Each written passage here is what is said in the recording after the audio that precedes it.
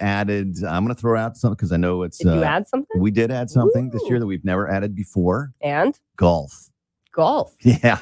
Like golf, not like mini golf. Like real golf. Oh, okay. Yeah. So, get your slice on. We've partnered with North Sound Golf Club. Thanks to Jeff and his team up there. We're going to do a challenge at North Sound Golf Club this year. Well, not going to tell you what it is. Hole in one. You have to get a hole in one. That would be helpful. All right. Time is 7:24. By the way, if you want to get to rules and information, the registration forms at our website, dmsbroadcasting.ky. Big news. I have some important news for you. Interesting news. It's Blake and Aaron's Spilling the Tea with Sandy. K-Man's top news headlines of the day from CMR. Good morning, Sandy. Morning. Good morning, Blake and Aaron. How are you guys doing? We're good. And bushy-tailed on this Monday morning. Hey, way to go. Lots of action over the weekend. What do you got? MG, as my daughter would say. I know, right? It's been wild. Yeah, I don't even know where to begin, but let's begin with what happened on Friday. So on Friday, a lot of people would have recognized that there was quite a bit of activity on the West Bay Quadrant in the vicinity of Lizard Lane, that roundabout, Buckingham Square, that entire area, a heavy police presence. And essentially there was a police chase after they stopped a vehicle with two, looks like both armed men. One was apprehended after attempting to jump in the ocean. That's right. I did hear that. He was like starting to like take off his clothes and jump into the ocean. Where was he going to swim to? Never a good way out. That's not, that would not be, there's nowhere to swim to really. Although we have had someone do that before and they actually made it all the way to Jamaica. I didn't think they swam to Jamaica, but when they eventually found them, they were in Jamaica. So they made it on a boat, hopefully. Yeah, I'm sure. Not hopefully. So the police apprehended one suspect. There's still another man at large that they're looking for. And the police are desperate to find him because they say he is armed and dangerous. And his name, 23-year-old Justin Kyle Jackson. So they believe they know who it is. They believe he could be in the West Bay area. They've been looking for him for a while. So they will continue to look for him. And of course, if you know where Justin is, or if Justin's smart, he probably should just turn himself in because this probably isn't going to end well. So I don't get it. They stopped him at Yacht Club Drive up there in West Bay, and they walked there. They ran all along the beach, all the way up to like Lacovia area. I kind of feel like when they say they stopped them, that the vehicle probably continued going. That's the only thing that makes sense given the distance. Okay, yeah, because I was like running all that way. I was at the Ritz-Carlton with friends, and then we went to Morgan's Harbor like within like minutes of like half an hour missing all this, and I'm like, yeah. So it was kind of wild to like get the messages and be like, wait, what's going on outside? Yeah. So that was a lot of activity. He still is wanted by the RCAPS, so keep an eye out. In addition to, and what are they wanted for? He is wanted for breaching existing bail conditions, is what they originally said. And I think it's probably a bit more than that, but they haven't really said what else. So he could be one of those 6 that they claim are going around committing a lot of the recent robberies and so forth. But, yes. And they're reminding people that if you're harboring him as a fugitive, you could face up to 10 years in jail. Yeah. In addition to that, we had a gentleman die on Saturday afternoon. 75-year-old Eldon Nixon passed away at Smith Cove. He was a regular there. A lot of people remember him as being a fixture. He was always every day going on his bicycle, and he would eat his fruits on the beach and then go for a little swim. Unfortunately, on Saturday afternoon, he ran into some difficulties and passed away. So we extend our condolences to his family. Absolutely. That's sad. Yeah, very, very sad. And then last night, to top it off, there was even more excitement. There was a gentleman who was trying to walk in the ocean. You can't walk on water, right? Got to run really fast. Down in East. This is probably a sad story, so don't make me laugh. Yeah, I know, right? Oh, sorry. Aaron, you're going to get some really bad comments this morning. Yeah, I have thick skin. I know. He was going into the ocean last night. It seems like he's perhaps having some mental distress or something. And that's sad. So yeah, there was a lot of commotion around that. Thankfully, they were able to retrieve him out, but it was a big to do in East End, down by the blowholes. Of all the places you could. Oh no! Wait, he was trying. I thought you were talking like he was just trying to walk into the beach from like 7 Mile or something. No, like water right there, Mhm. and that Yeah, gets you and smashes you up against that the rocks there. No. Yeah, exactly. So I think a private boat actually found him, but I think the Coast Guard might have been dispatched as well to try to assist in the rescue of this individual. And the good news, like I said, it's a good ending, is that he was recovered. And then we've got more BRAC, more Cubans coming in and came in BRAC. So there's that as well. At least 2 separate boats with 9 people each came in over the weekend there as well. Wow. Yeah. All right. Catch Sandy right now on Bobo 89.1, and we'll see you tomorrow on the Tuesday show. Have a good day. Have a good one. Thanks, guys. All right. Our segment with. All right. 7:29 and 46 seconds, 47 and counting. We are going to go live in 10 seconds or less. Stand by, everybody. I keep trying to adjust this camera. I think I need a.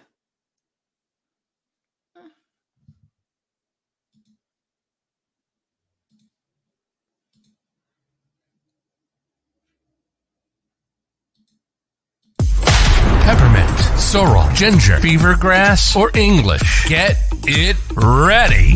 Your morning tea just got hotter. Ooh, honey child. On the cold, hard truth. Bobo 89.1 and Cayman's #1 talk show are bringing you morning talk like no one else. Monday Rewind, Impact Wednesdays, Caribbean Connections, and much more. Don't miss a beat with what's happening in the local community. Just keep sipping your tea. What a mess. Here's your host, live and direct from the Cayman Islands, Sandy Hill.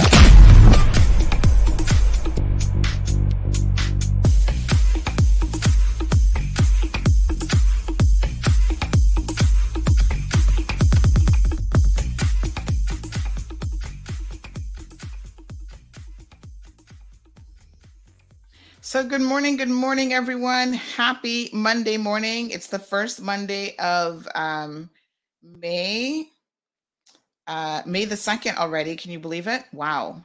I tell you what, April was full of a lot of events. It was extremely eventful. And it looks like May is going to be starting off much the same, quite frankly.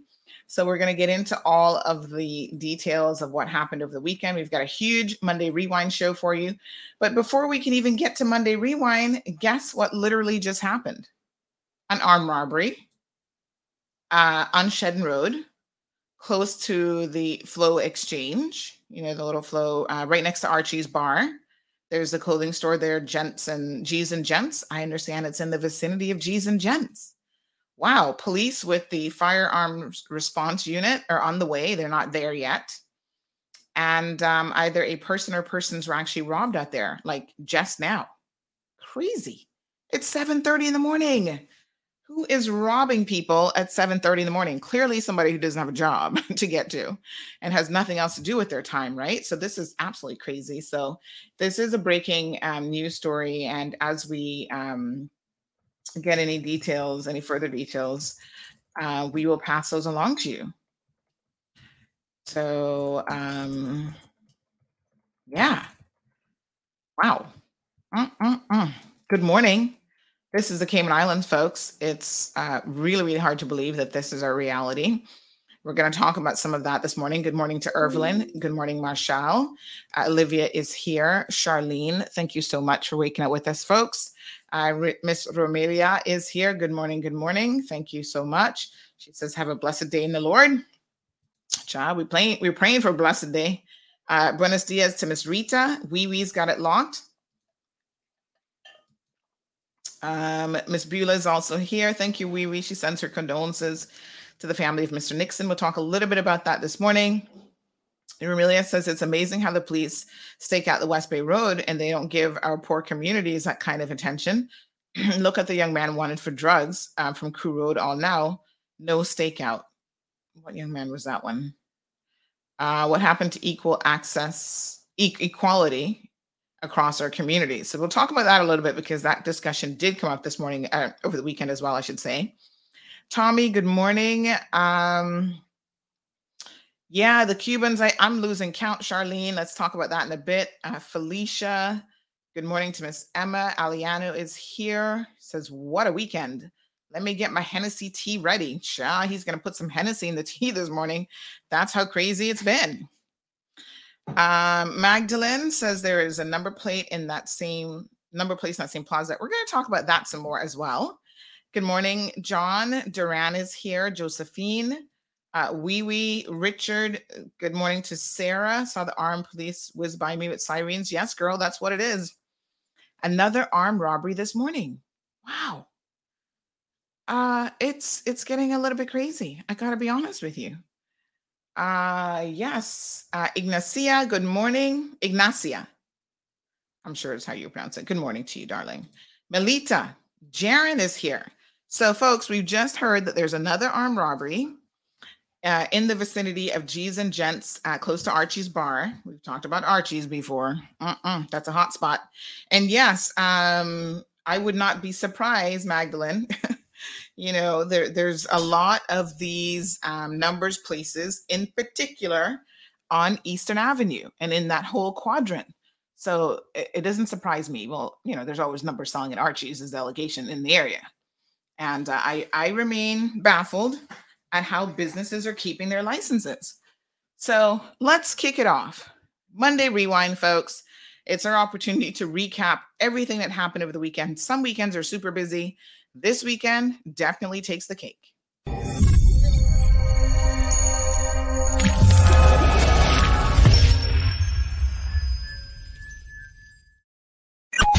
Time for Monday Rewind. The Cold Hard Truth's Monday Rewind show recaps the weekend's news and events so you don't miss a beat. Don't miss out. All the weekend's source, news, gossip, and well, it wouldn't be a weekend recap show without traffic accidents too.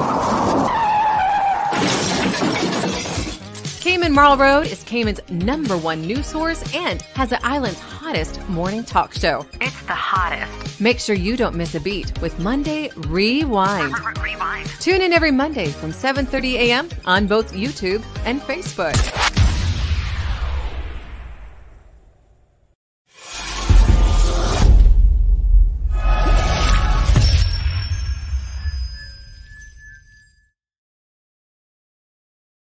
Folks, welcome back. So on Saturday, before we even get to Friday, let's start with Saturday. We received a phone call from someone who said, Sandy, what is going on with all of the number selling places and why can't they shut them down? I said, well, I don't know what's going on with them. Like I said, I don't personally buy numbers, but their sentiment was, listen, we had a man, poor Mr. Elliott, who literally lost his life last week, Monday night. And 2 days later, after the police tape comes down, the number selling at that location continues, started back, like nothing ever happened. And they're like, there's no, like, they can't believe that someone just got killed in your place of business, in your facility. And the reason why, these people are robbing you because they know you have money, cash from illegal gains.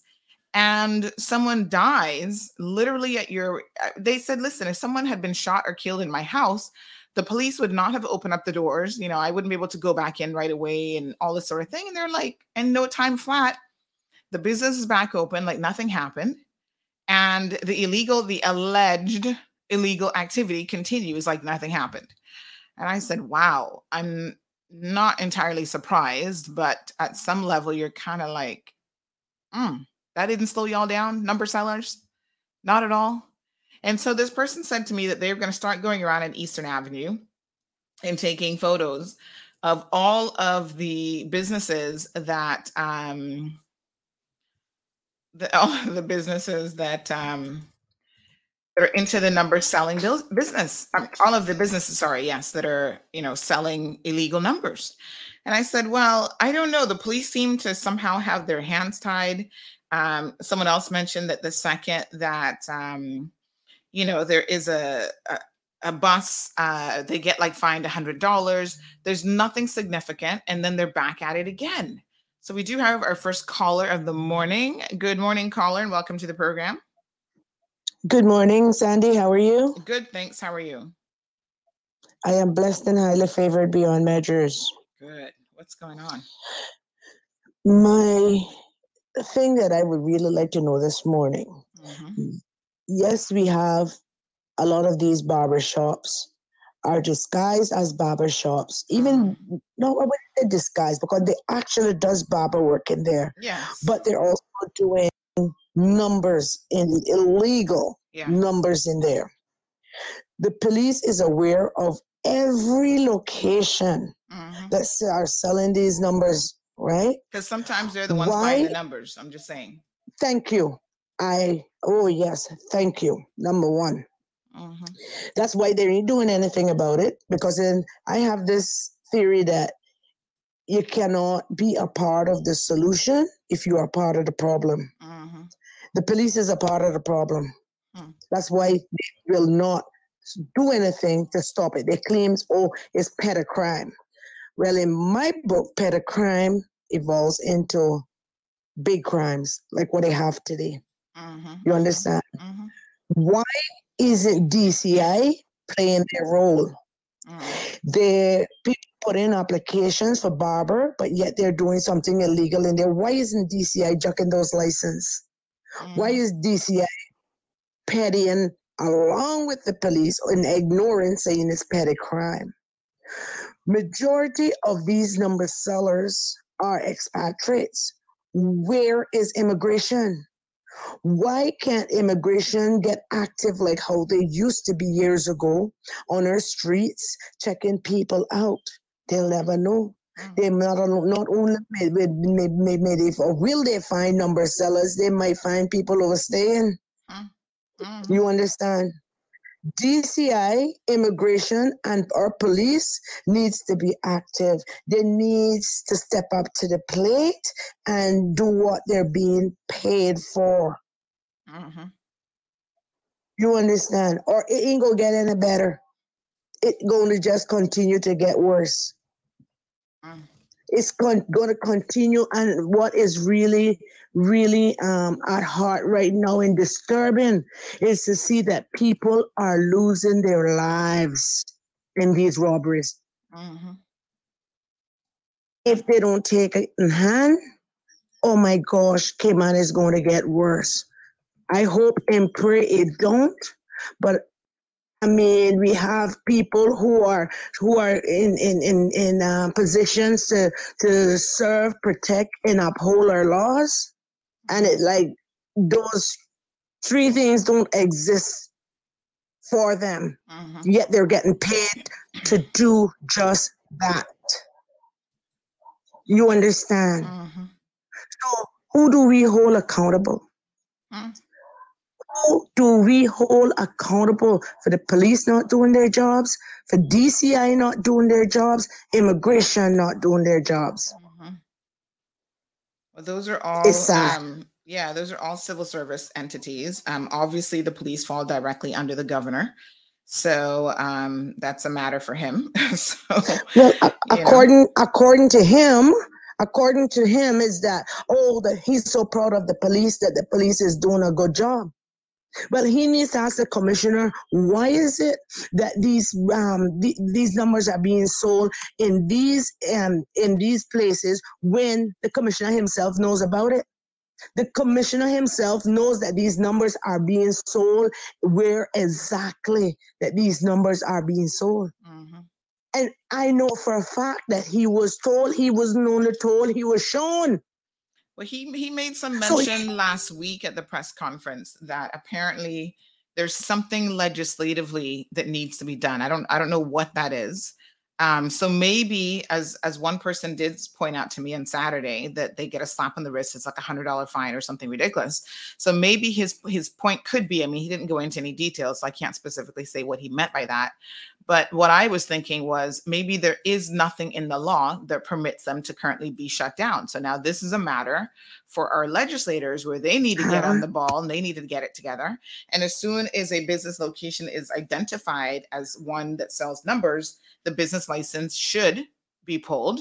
And more than just a regular $100 fine should be levied against the owners of the business, because there is no motivation. If you're finding someone just $100, there's no motivation for them to shut down illegal gambling that brings in thousands of dollars.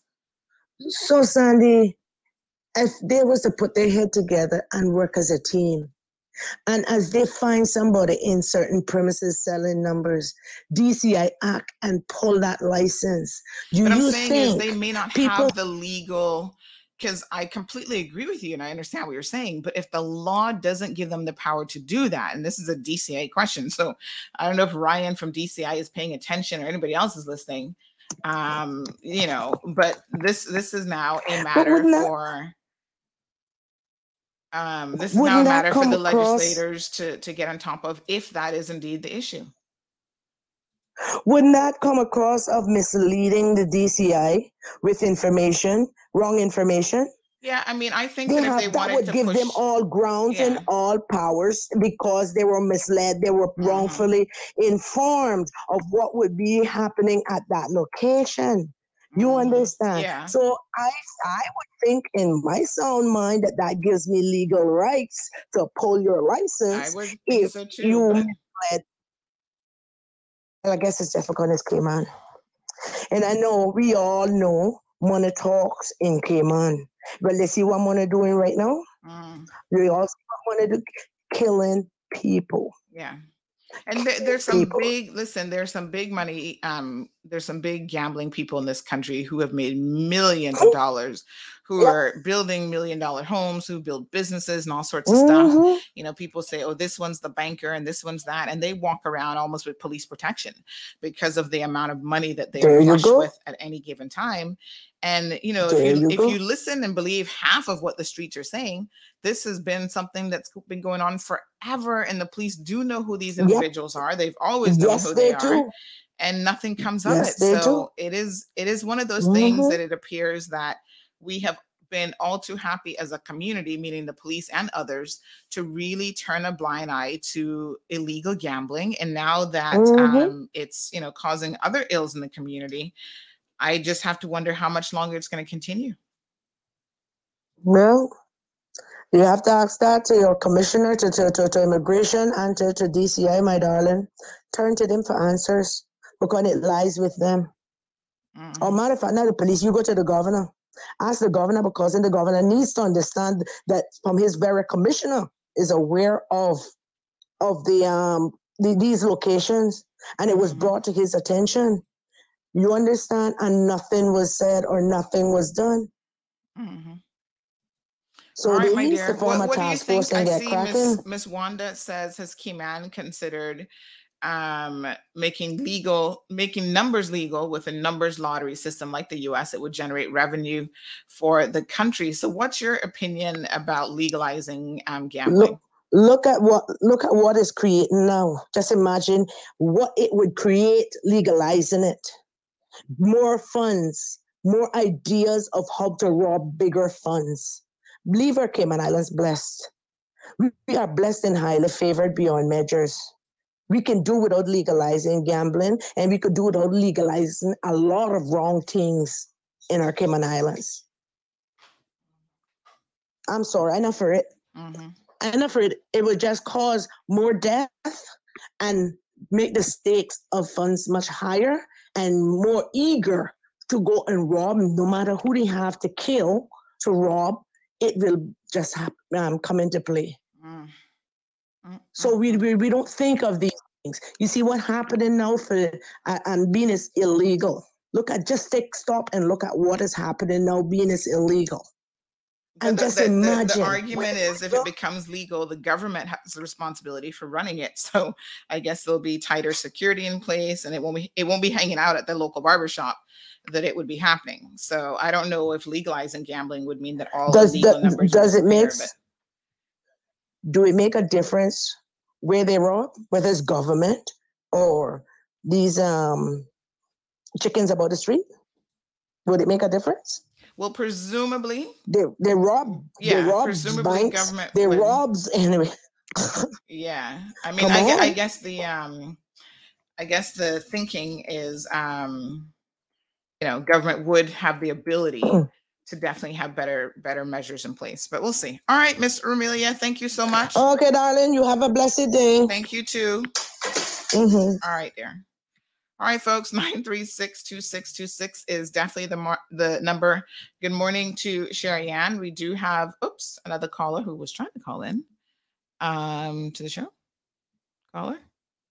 Saw it ringing, and then I don't know what happened.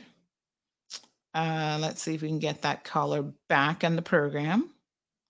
And Marshall says the locations that are known to allow people to sell numbers should be fixed heavy and take their business licenses. That might be a deterrence. Okay.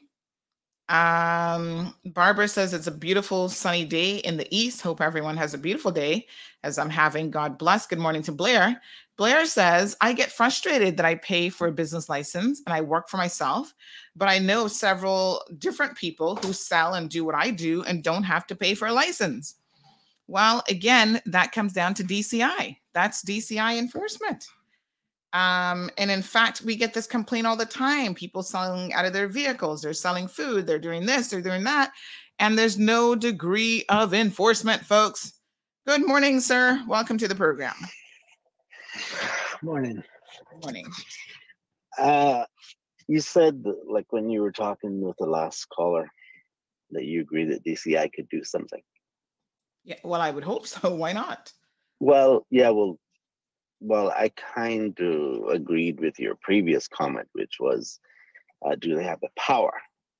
Right. Because where in the law does it say that if someone makes an application for a business license and says, I want to run a barber shop, and then someone's doing gambling on the site, where did they lie to DCI? Did they say, actually, is DCI requiring them to also say whether they're going to do gambling or not? They're not misleading DCI. They're not. Yeah, because they are carrying on the barbering, as she said, but they're also carrying on other activity which is illegal. But they didn't lie to DCI. Mm-hmm. And there's not a sanction in the law that says you can take away someone's business license if a crime was committed on a premises. Who says crime is being committed by the owner? What if it's an employee? So an employee can shut down your business by doing something illegal on your property? Well, it is called vicarious liability for a reason. And that is why if you own a business... No, that vicarious liability is not when someone is doing something outside of your, the sanctioned activity. It can be outside the scope of what they're supposed to be doing, and you're still held responsible.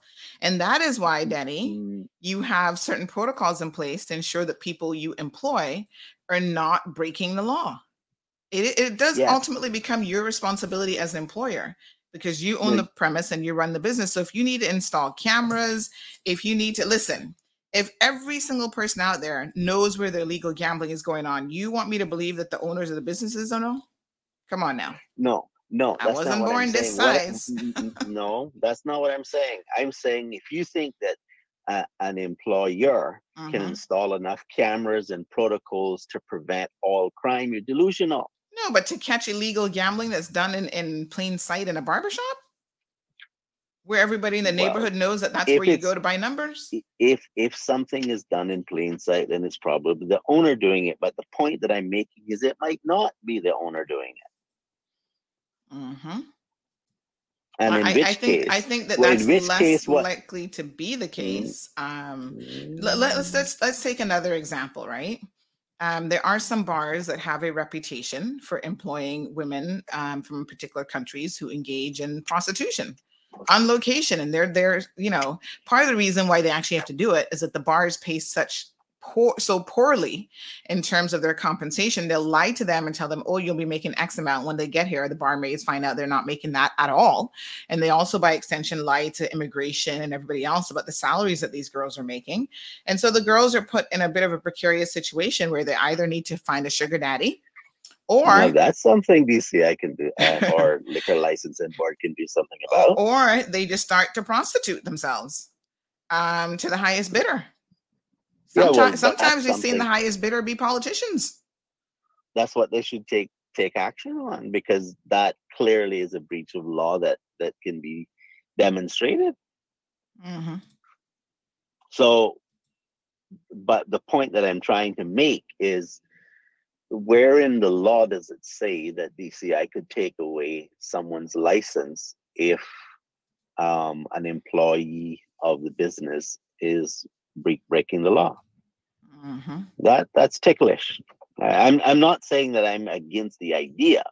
I'm just, like what you were trying to initially explain to the caller, it might not have the power. It might not be the way she thinks it is. Right.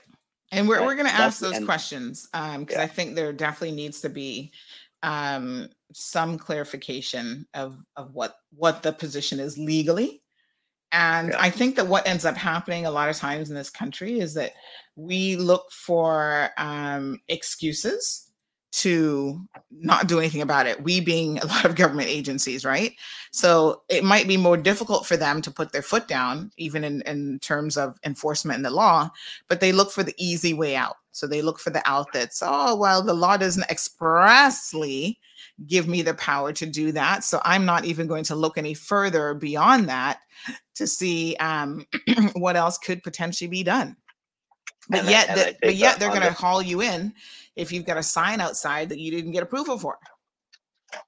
Yeah, and well, the other thing is, I think that on the part of the public, sometimes the public thinks, well, that would be the right thing to do. So what do you mean you can't do it? Well, right. The right thing needs to actually be legal. Yes. Right?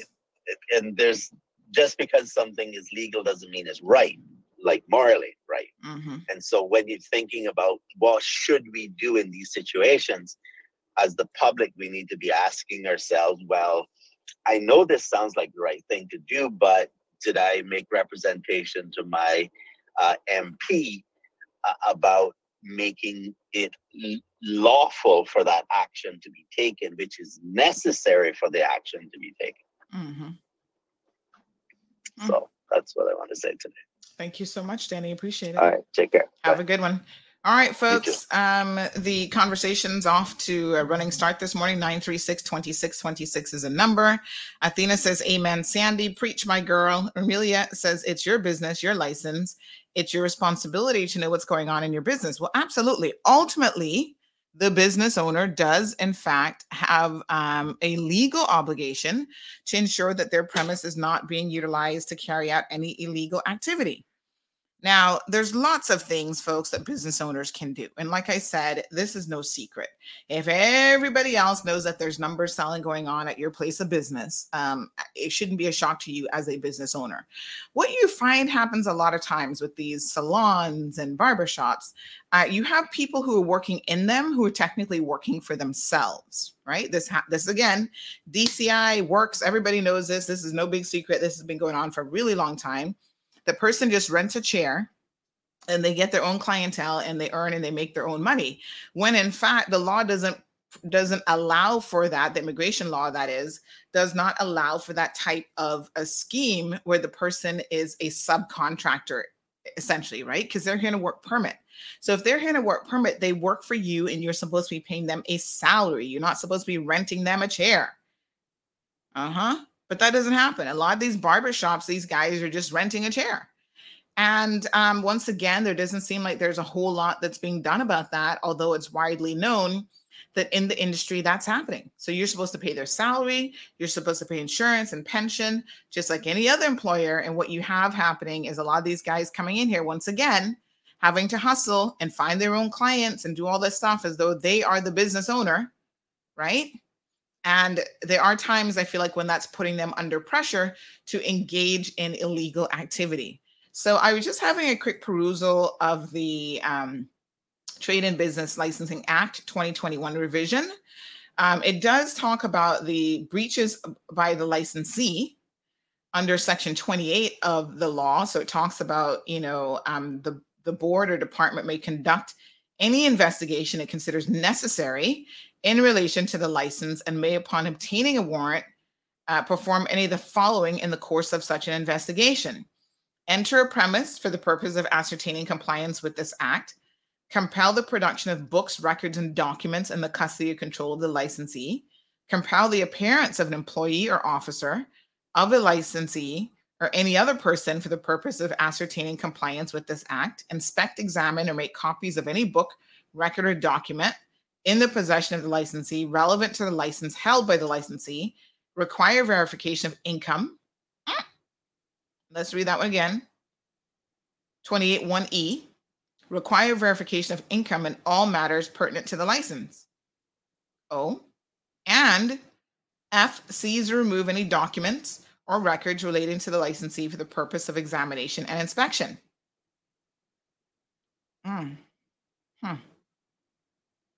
Okay.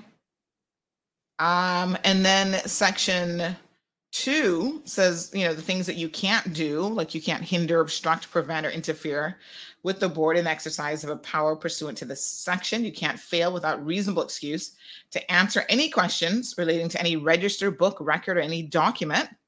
And you certainly can't provide false or misleading information to the board that leads to an investigation or during the course of an investigation. Then there's more to it about how you commit an offense. Summary conviction to a fine of $5,000 or to imprisonment of a term of 1 year or both. So, there's some stuff here. Now, I don't know exactly what sort of breaches they're looking for,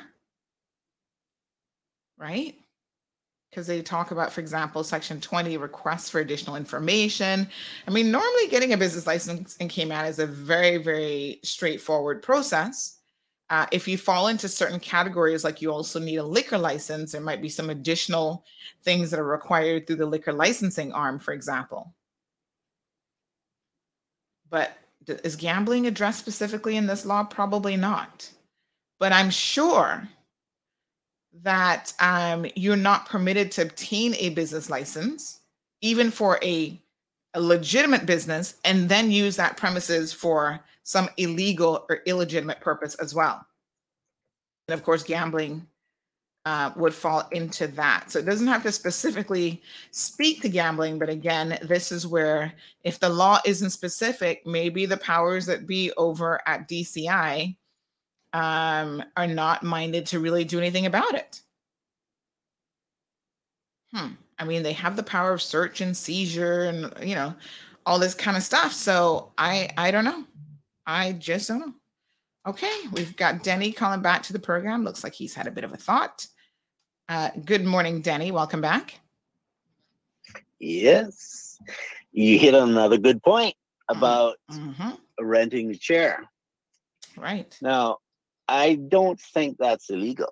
It is illegal. But you illegal? Yes. Yeah, well, from okay, an immigration perspective, you're not supposed to do that. Okay. You're thinking of that as them running their own business, right? Well, that's how immigration sees it, and that's why they tell you you're not supposed to do it. Okay, so under the labor law, you can have an agreement with someone where you pay their pension, you pay their insurance, and you pay them at least a minimum wage, and then they can work on a commission basis above and beyond that. No, that's not working on a commission basis. Isn't the same thing as someone renting a chair. There is actually a distinction. Right. And in the salon business, in that particular business, it is customary for someone to get a base salary, which meets the minimum requirements of the law in terms of the minimum wage requirements. And then on top of that, you have them on a commission scheme, because then that motivates them to work even harder. But what I'm saying is what's actually happening is people are going into these salons where they're not getting a salary at all. They are paying the business owner to rent a chair. And that situation is not permitted by the immigration law. Well, it's not permitted by the labor law either. Right. Because if that agreement was, if the commission was above and beyond the minimum wage, then as far as the labor law is concerned, it would be that would be lawful. The immigration part of it, I'm not as certain about it as you are. You probably know more than that about me, But what all the thing is, though, right, is that it's correct to say that people know who sells numbers. Mm-hmm. Why is it that, like, when you say that the police should do something about it, what people are saying is that because the police knows that a certain person sells numbers, you could probably know that a certain person might smoke weed, but unless you actually they do something that causes the police to be in a position to either catch them with it, nothing will happen. Yeah, and I listen, don't know what the rules are about what the rules are about evidence for yes. that, but I would imagine and I you would have to have something in your possession. And this is one of the reasons why when the police last week even were giving some explanation about, their use of releasing CCTV footage and having to control the chain of command of evidence and how to properly identify someone from an evidentiary perspective, I completely, from a legal perspective, understand mostly all of that. I'm still a little bit puzzled about the CCTV footage because my understanding is in the UK that they do it all the time. So I don't know why Cayman would have an issue or a different set of rules, because pretty much, especially for criminal law, we more or less follow the same guidelines, the same, criminal code as the UK does. So that's something that I need to speak to a couple defense attorneys about to try to understand how that works exactly. But I do understand. You can know that someone is a murderer. And the police, this happens to them all the time. They're like, yeah, that's our guy. But unless they can prove it in a court of law, they better be very, very careful trying to arrest that person. Because number one, they won't get a conviction and you don't get 2 bites at the cherry. So the second you screw up and don't get a conviction, that person walks. Well, that's the end of that. You got to wait until they try to kill somebody else or until they kill somebody else. And then you might get another shot at them. But I think the police, the person kill them in the process of them trying to kill them. Yeah, and I mean, I get the very difficult position that the police is in, and that's why I wouldn't say that they're not doing anything. I mean, there's always scope and room for improvement, but they have to also follow the law. So even in the process of arresting a criminal, there's certain things that they can and can't do. Right, and that's the point that I was going to get to, which is, I hear the frustration of, well, why can't we do something about it? It's just, in reality, it's not like how you see it on TV. They don't look on the computer screen and go, there he is, bam, let's get him. It doesn't work like that. Right? That's entertainment. And they have to cram it into an hour or 2 hour thing. So they skip out a lot of stuff like, actually staking out someone, being bitten up by mosquitoes, all that parts that's cut out on the editing floor, right? Yeah. That's why I prefer to watch the first 48, because at least you get a little bit of a closer indication of how these things work. I was watching an episode over the weekend, and the guy was like, "Yeah, I'll talk to you guys, but here's my number. Call me later." Because again, people are afraid, even in the U.S. To speak directly to the police. At the time that the police are going door to door after a major incident, you will find that people then don't necessarily want to talk to you, but they'll maybe hand you their number, or you give them your card, and they'll come forward later. They'll provide anonymous tips. They'll email something in, and that's how policing, I think, works around the world. And none of us are policing experts. We can certainly look from the outside in and think that we know a lot of what's going on, but I'm sure there's a lot of intricate details that we just don't know. Yeah, and the point I'd like to make at this point is, so the police is making comments about what they can do, and we're sitting there and say, but you know who the person is. Well, to me, when I think of put all that together, what comes to my mind is this: if you want the law to be changed in a certain way, you need to speak to your representative. Right. Right. You could say the police knows who they are all you want. Yeah. But that's not going to change the situation. And you know what else is amazing? You have to make representation. Yeah, and you know what else is amazing, Denny, is oftentimes, especially in Instagram, we get a much younger crowd on Instagram. I see some of the comments when someone is placed in the police custody and they're arrested, and we have these younger kids sometimes and young adults who are like, "Oh, free up my fam, free him up," this and that. And I think to myself, we put so much on the police when it comes to criminality and policing. And nobody wants to take responsibility for raising hooligans, for raising these kids who are beating each other up in school. By the way, we got another video coming your way in just a minute here with young girls fighting yet again. So we don't want to take responsibility for where the problem really lies. But at the tail end of, incarcerate people because we can build endless prisons. Police need to arrest everybody. That's where we want to put all of the emphasis. Nobody wants to be part of the solution. We're not willing to do our part. We're not willing to admit that the reason why the police are having to go out there and arrest our nieces, nephews, brothers, sisters, whatever, is because we have created an environment where the criminals get to walk around a little bit too freely and we turn a blind eye to it. And once they have a police record, then it's hard to get a job. It's hard to travel. Mm-hmm. It's hard to do a lot of things. So we're putting our people at an extreme disadvantage. I think I'll just say it, because we don't really appreciate the importance of taking those initial steps out. And if somebody says to you, I'll give you an example. Someone asked me last night, "Can I take your kids to dinner and bring them home by 8:30? You want to take them Pizza Hut, right?" And I said, "No." He said, "Why not?" I said, "Because their bedtime is 8:00. Right?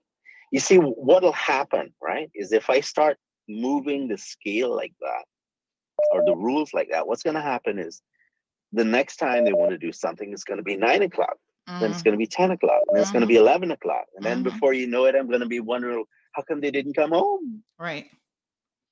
You know what, Denny? I think that as parents and as people in this community, we just have to take a firm position that right is right and wrong is wrong. And there's no gray area. And when you're raising children, you can't allow, as you say, this sliding scale to exist or this gray area, because they get confused and they grow up in an environment where they don't know. Understand the gray. Exactly. The gray doesn't work well in the minds of kids. Exactly. Trust me, I know.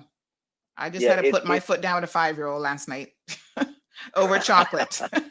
I said, "Don't eat the chocolate." And guess what? I found the chocolate wrapping in the drawer in her room. And I said, "When did this happen?" "Oh, I don't know." And I said, "Really? Well, there's only one person here that could be eating chocolate and hiding it in your drawer. It wasn't me. It wasn't Dad. So it's got to be you." It was you. Who else could it have been? So, we're under some punishment around here now. And the first question she said to me was, "Why?" And I said, "Because I actually specifically said to you, do not eat this chocolate. And you disobeyed me. It's as simple as that." Yeah.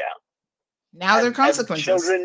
Children need to get that message immediately, because if you wait too long, they don't associate their action with what you're saying to them, because to them that was, it was just yesterday, but that's light years away from what they did. Yes. And so it has to be immediate in order for the lesson to be more effective. Yeah, absolutely. Thank you, Denny. I appreciate it. Anyhow, take care. All right. And I do see Mr. Amelia is also calling back. Good morning, caller. Welcome back. Caller? Let me see here. There we go. Good morning, caller. Welcome back. Thank you, Sandy. I would just want to clarify what that gentleman was just saying. Numbers selling on the outside. Who said anything about numbers were selling on the outside? Numbers are being sold on the inside of the premises, not on the outside. Number two, he complained about the people where police would be outside if there was to be staking out the place, mosquitoes and all that. Let me give you an example. We had a quality police officer who I am aware of, but I'm very active in our communities. The officer dressed like a thief and rode in to a certain community, observe all what was going on. And when it was time for him to do what he had to do, he had the evidence. We have police lacking of doing their jobs. If they're so interested, let's switch it up. Suppose these number sales was along West Bay Road by your hotels that are owned by these multimillionaires. Don't you think the police? Well, we're about to get there next. That's exactly where the conversation's going next. Okay, my darling. I don't want to run ahead of you, but that's just my concern. Yes, we're gonna get there. Don't worry. We're going right there right now. Thank you, darling. Okay, good. Yes, honey child. We're not leaving none of it out. We are going to get there. I keep unplugging the phone. Some of you might notice me doing something here because the phone, I didn't realize that the phone was almost dead this morning. And with the number of calls coming in between calls, I'm just charging it. So listen, a couple comments have come in. So let me just read and share these. So one person says, oh yes, someone has sent me the definition of a common gaming house. Oh, the gambling law. Thank you so much. I was starting to wonder this morning if gambling was covered under the penal code or there was a separate law for it. And it looks like there's a separate law. So let's have a look at that here in a second. Someone else says that morning, interesting topic. It's very important to note that information and even intelligence does not always equal evidence that is admissible in court. Also, what is admissible in a U.S. court is not always admissible in a UK or CI court. For example, hearsay evidence. Well, hearsay evidence normally isn't admissible anywhere, to be honest.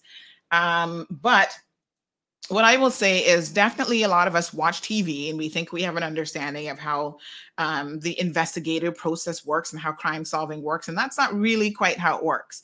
There are some differences between the two things. So there are some differences between what you would see on like the first 48 versus, what perhaps happens in the Cayman Islands. But when you've got major incidents, so someone has been murdered, a lot of the footwork that is done by the detectives is the same type of footwork. There's no smoking gun. There's a lot of times they haven't had time to analyze the evidence forensically yet.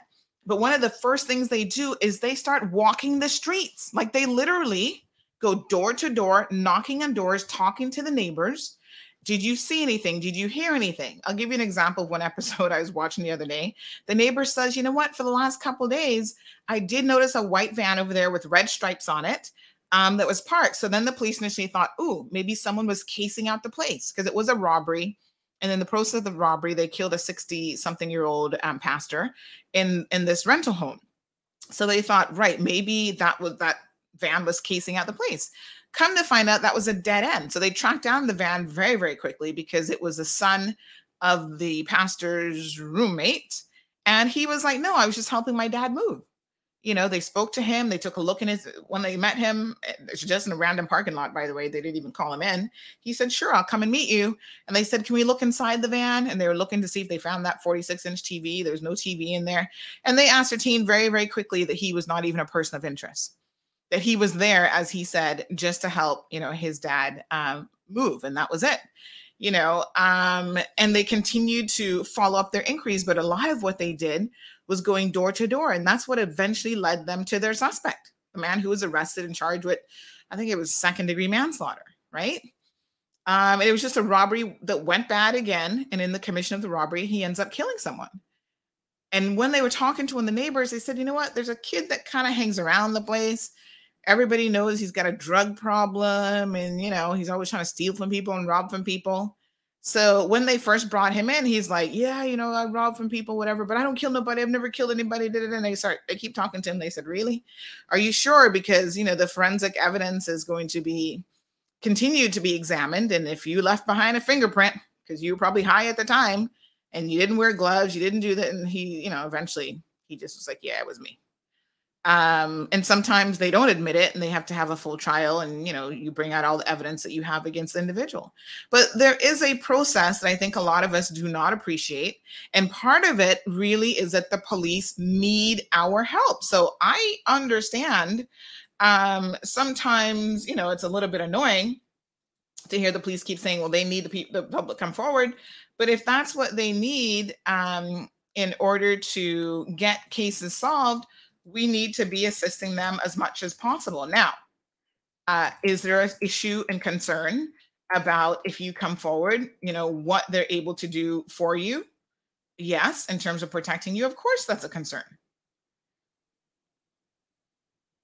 But this concept of businesses being used for illegal gain and gambling has been ongoing for a really, really long time. This is nothing new.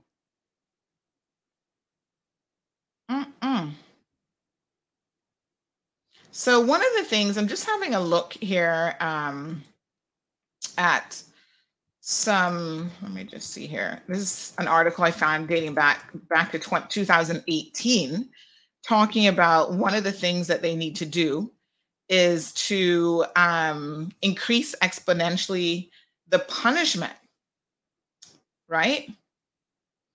Targeting popular underground lottery games known as numbers. And so back in 2018, they were talking about if the new legislation is passed, and then as all laws should be enforced uniformly and universally, it would test the capacity of the Cayman Islands police and put further strain on judicial and correctional facilities. So back in 2018, there was a proposed gambling amendment bill. Whatever happened to that bill? So here's what that bill was going to do. For playing a lottery or being found in a gaming house, it would increase the current fine. Listen to this BS. This is the problem legislatively, right? Now, this is where y'all need to get upset with your elected officials. And I'm not talking about the current bunch because they literally just got in. They can't fix everything overnight.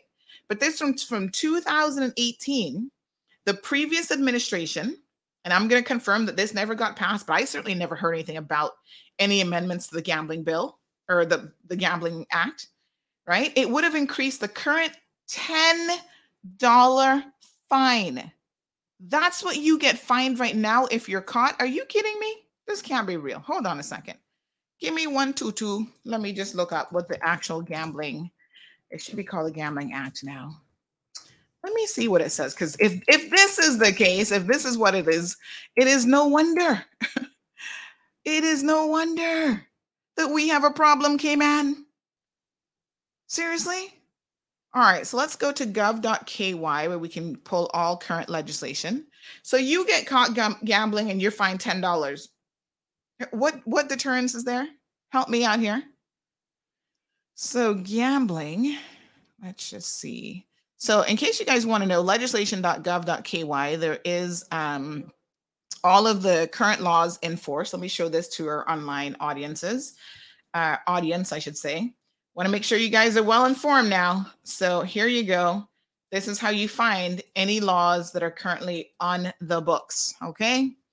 Let me do a little increase in the screen so y'all can see it. And we are looking for gambling. So we got EFG, Gambling Act 2016 revision. So I don't even need to go any further. I can tell you that means that obviously the 2018 amendment bill never got passed. Nothing ever happened with it. No, sir. This is the problem right here, folks. So the Gambling Act 2016 revision remains in place. What would be nice with this website?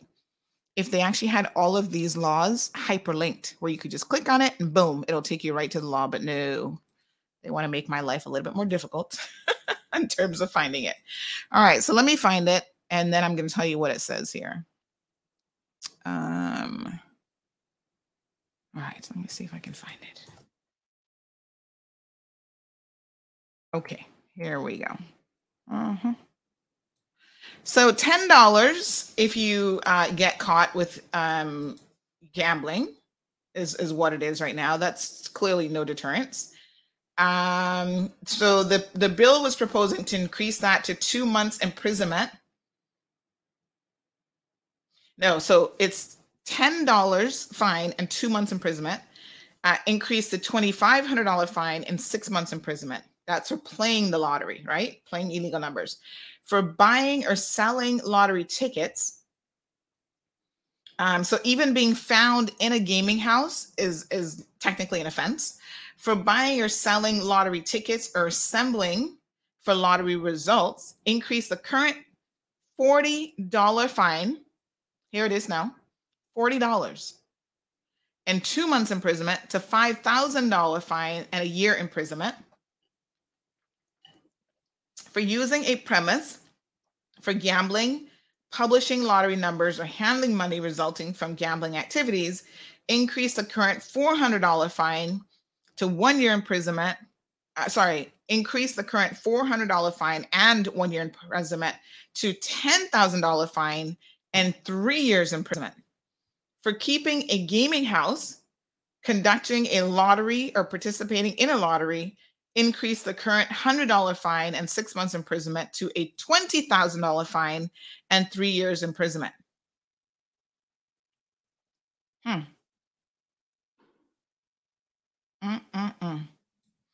So the police have complained as of 2018 that they have seen an increase in the number of incidents involving persons engaged in different forms of illegal gambling activities.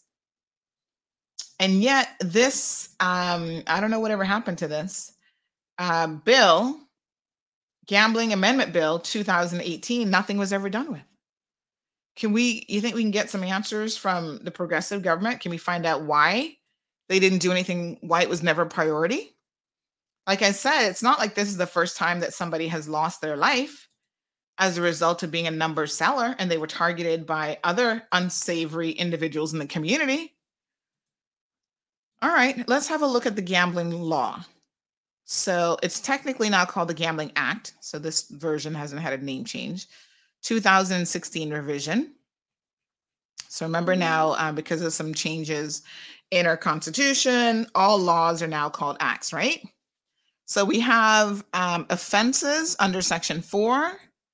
We have a common, this one isn't even hyperlinked. Oh gosh, offenses. So let's just scroll down to number 4.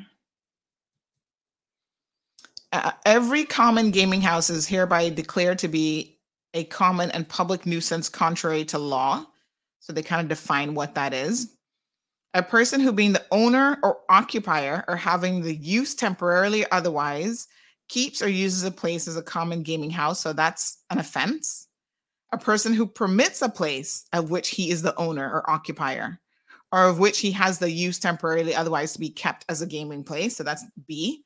So again, how would you permit it? It's not like you have to give them a lease that says, oh, by the way, you're able to, have a gaming house here. Sometimes you permit it by turning a blind eye and doing nothing about it. Has the care or management of, or in any manner, assist in the management of a place, kept or used as a common gaming house? Yeah. Receives indirectly or directly any money or money is worth for or in respect of any chance in blah, blah, blah. So you're benefiting from it. Draws, throws, declares, or exhibits expressly or otherwise the winner. So this is pretty much covering everybody. People who write, print, publish, or cause to be written. So these are people of the books, the lotto tickets, list of the prices, the ones who make the announcement. Because remember, in this illegal lottery business, you've got different people, who are doing different aspects of it. Some of them are the bankers, and all they do is deal with the money. Like they collect the money and they distribute the money. They're actually not selling. But this law does a fairly good job of covering all of the individuals who could be involved in the process. Right? Advances or furnishes money for the purpose of establishing or conducting the business of a common gaming house. And it just goes on. Commits an act of unlawful gaming. But the penalties, I cannot believe it. $10, $40. Yeah. It's no wonder that the police can't even be bothered. Like the time that you're literally going to take to arrest someone, to have them go to court and pay a $10 fine or a $40 fine. And let's just say that would not even really be worth your time. The paperwork that you have to fill out as an officer. I can see part of the problem here already, folks. And it really appears quite obvious to me. Why is this not a priority, though, for our elected officials?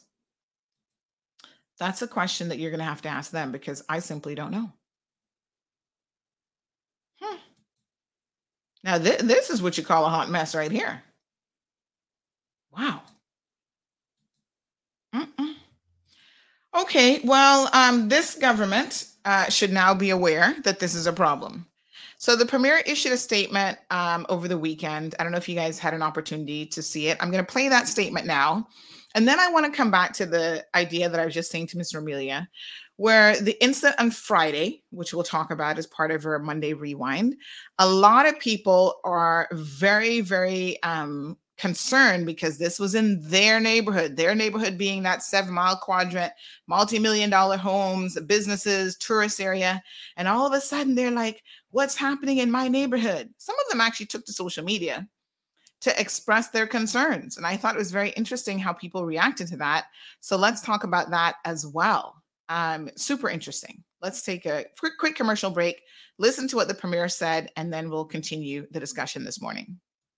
At Innovative Building Products, we provide professional builders and homeowners with the highest quality materials from top brands worldwide. Tiling tools, waterproofing systems, thin sets, self-levelers, grout, along with porcelain floor and wall tiles. Our products are 100% guaranteed, promise 100% satisfaction, and beat competitor pricing. Pallets of materials are ready to go. Quick and easy convenience to get you in and out within 5 minutes.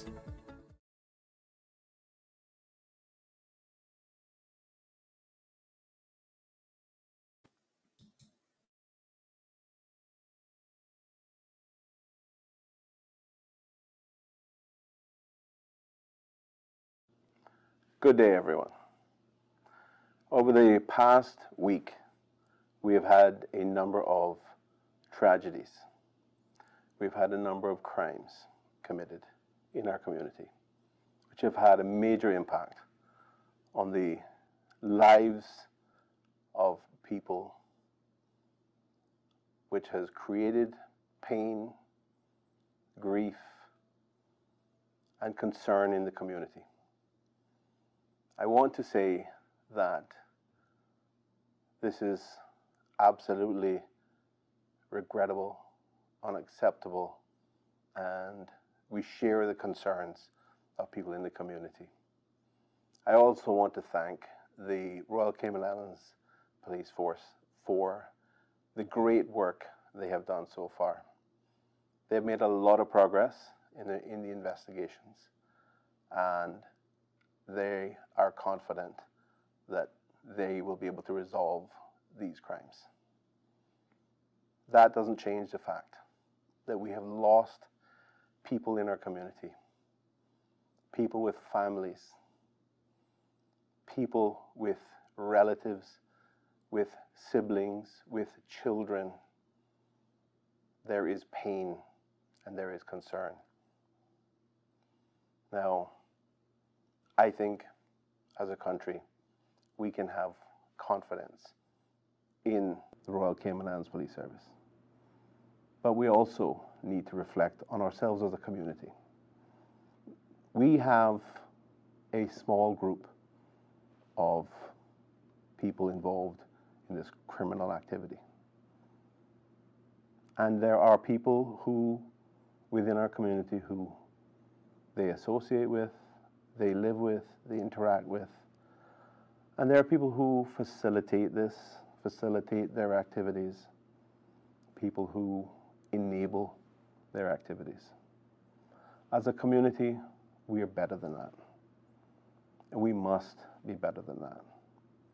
We have to address the issues and take this as a position of zero tolerance. We cannot have a place as wonderful as the Cayman Islands with this kind of criminal activity being tolerated. So while I'm asking the community to remain calm, I'm asking the community as well to be as intolerant of this kind of activity as we in government are, to be as committed to addressing these concerns and preventing these sorts of needless, painful tragedies from occurring, as we in government are, as those and the Cayman Islands Police Service, the Royal Cayman Islands Police Service are. Let's try to commit to reducing this sort of thing. Let's try to commit to being very open and sharing information when we have it. We know the numbers, the police give out the numbers. There's a Crime Stoppers program. Let us commit as a country, as a community, to looking after each other's interests, to looking after our collective community interest. That is what I would like to see us moving forward and doing as a country, so that we don't have, as a community, as individual families, to have to feel the kind of grief that I know these families have been going through. It shouldn't have to happen. Thank you very much, ladies and gentlemen. Thank you, fellow Caymanians and residents of our beautiful, wonderful Cayman Islands.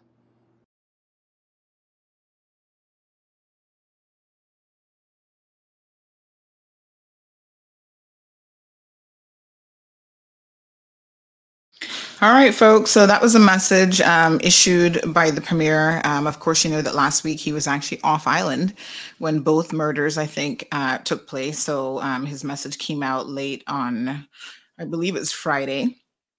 And so, you know, he's asking for the community's assistance in trying to solve this. Someone was just asking me, and they have a very good question about what is the definition of gambling? Because a lot of times we have what most would term gambling, but because they're a nonprofit organization, we think that that's okay. And I mean, I guess the police might not do anything about it, but here it says gambling means to play at any game, whether of skill or chance, for money or for money's worth. So that's the basic definition of gambling in the law. And of course, then the offenses that are committed, as I mentioned earlier, are listed in Section 4 of the law. Now, I don't know.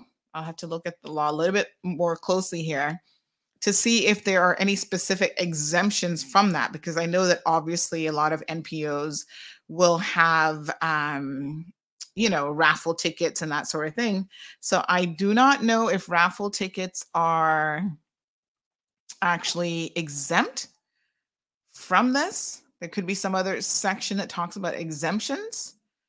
I'll have a look a little bit later on to see acts done under this law exempt from actions for damages. That's Section 24. I don't think that's really what I'm looking for, but I'll have a look, because listen, people have sent me video footage of people playing poker, people having poker nights, and they're gambling or whatever. And they have said to me, Sandy, is this gambling or is it not gambling? And just because it's certain people that are doing it and it's being held like at certain restaurants or certain venues, is it gambling or not? And in my opinion, it still falls under that very broad definition of gambling. So it's not just the money selling, it's the poker nights, it's the, you know, all these other things. They would fall under this definition of gambling also. And I don't, on the face of it, see any specific exemptions here, but I do know that NPOs get a pass for what they do because it's being done in the name of fundraising. So when they raffle off a car, are you not buying that car or buying a ticket to potentially win that car? Is that not a game of chance? Of course it is. So, you know, I don't know. I don't know how far this goes. It is an interesting question. I wonder if Section 12 addresses this. Common gaming house, what's included in that?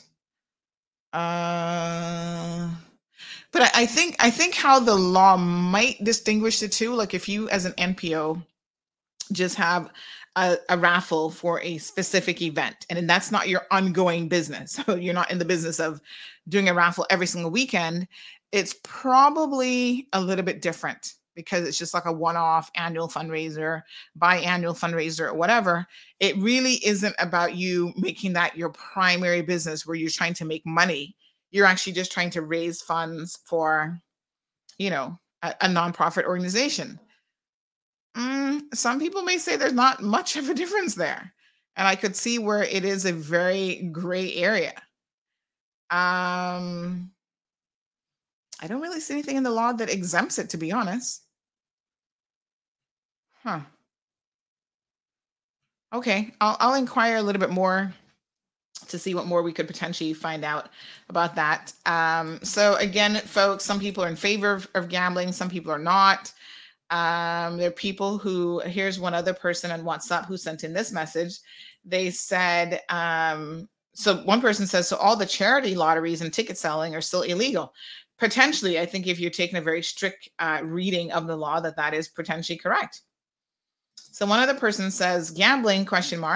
I do not condone gambling. It is illegal in these islands. Having said that, what's the difference between the selling of numbers and the selling of fundraising tickets? I'm just seeing this message.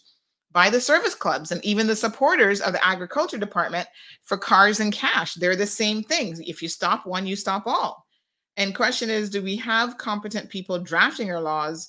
And at the same time, are legislators simply rubber stamping the submissions and not reading them before passing them into law as well? Not only are they supposed to be reading them, but in most instances, they stand up for at least 2 hours and they debate the laws as well. So let's assume that they're reading them in order for them to be able to debate it. This is why I say to all of you, when things are happening in the Legislative Assembly, you need to pay attention. The House of Parliament now is what it's called. You need to be paying attention, folks, and making sure that you hear the arguments, both the pros and the cons of any legislation that's being passed. You hear the submissions of each person who is your elected official, your MPs, and you judge them based on those types of standards, not because they went to high school with you and they were in Lions Club with you. You start to base your vote for them based on some real tangible standards. Good morning, caller. Morning. The comment about what's the difference between like raffles and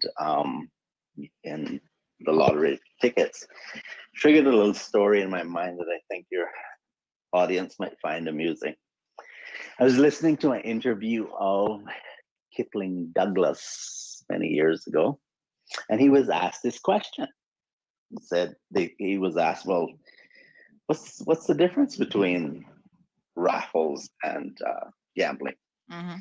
And he said, well, when you buy a raffle ticket, it's not gambling in the sense of like how you would think of like Honduras or Jamaican lottery, because what you're actually paying for when you buy the ticket is entrance to an event. Now your ticket might go in something that raffles and you get a prize or whatever, but that's not what you're buying. You're buying entrance to an event. Talk about parsing words. That's yeah, but a lot of times you're not buying entrance to an event. You're just buying the ticket to win the car. I am, and that's what your caller or poster is saying. Yes. Is like, what's going on here? And you rightly pointed out, yes, it's illegal unless you fall into that very narrow category of persons. I think it's churches, and I can't remember what the other one is, but all the other stuff, technically, yeah. So Aline here says that there's actually an exemption for NPOs as it relates to selling raffle tickets. Can't recall the law, but it was done several years ago. So does anybody know where this exemption is? That's correct. That's correct. I remember when that took place. Yeah, okay. That is correct. And essentially, this is something that Billy Adam always talks about, right? He said what happens is that we make laws and then we don't follow laws. So we have the law and then we have the practice. And then the purpose of the amendment is to make legal what the practice is. That's what's happening here. Yeah. Wow. Yeah, unfortunately, I can see the problem there for sure. Thank you so much, Danny. All right, take care. Appreciate it. What a hot mess, but let's move on. There was a lot that happened over the weekend. So let's talk about the incident on Friday. So on Friday evening, of course, you know, I'm minding my own business at home. I had someone call me, "Oh, Sandy, what you doing? Why don't you come out and hang out with me? I'm at, you know, whatever little local place on West Bay Road." And I was like, "Who? Me? No, no thanks, Dee. I pay way too much money in a mortgage not to try and enjoy some of my place." You know what I'm saying? I'm one of those people that listen, when that mortgage come due and I think about, gosh, I was on the road all day. I was working all day, spent like literally just slept at home. I'm like, no, I want to enjoy my kitchen. I want to turn on the stove. I wish I had a pool because I'd be out there dabbling my feet in the pool. We have an outside garden. So yes, I'm growing. Oh, did I tell y'all I got some plantings at the garden? Child, please. Thank you, hubby. Got me some nice plantains. It should be ready right about now. I'll fry them up over the next day or so. So, you know, I want to enjoy my house because I'm paying a lot of money for it. Interest out the wazoo. Like, you know what I'm saying? Y'all don't catch me in the streets too much. And I'm going to spend more money. I better stay home and try and cook, child. Anyway, my daughter had a play date Friday. So I was like, nah, we're going to be home. She hasn't seen her little friend in a while. So, you know, she's going to enjoy her little play date, enjoy her little playroom over there in the corner. And so not long after that, my phone started blowing up. Oh my God, Sandy, what's going on? I started getting all these messages and all these, you know, video footage of stuff. And I was like, oh my God, are you serious? Like literally, all of West Bay Road was a hot mess. I just don't even know what to say. Police running to and fro. I'm going to show you guys some footage just in case you missed it. We did have it up on our social media platform. So you guys know this already, right? As things are popping off and as they're happening, like in real time, we try to put it up because you guys need to be well informed. You need to know what's going on. And part of knowing what's going on is that, you know, you need to make sure that you are out there and getting out of the way of the police. Because sometimes y'all got caught in traffic messaging me, "Oh, what's the traffic holdup? I don't know what's going on." I'm like, the traffic holdup? There is a major incident right now on West Bay Road. And if you don't need to be in it, get out of it. Let the police do their job. They walk around with the big weapons and all that sort of stuff. You know, just get out of the way because you're only causing more congestion. Now, I saw some person on Instagram. They didn't get the point. They were like, "Oh, isn't that aiding and abetting by you telling people to stay out of the way?" And I said to myself, some of y'all ain't got no sense. This is when I have to bring out my donkey, my hee-haw of the day. Let me see if that button works.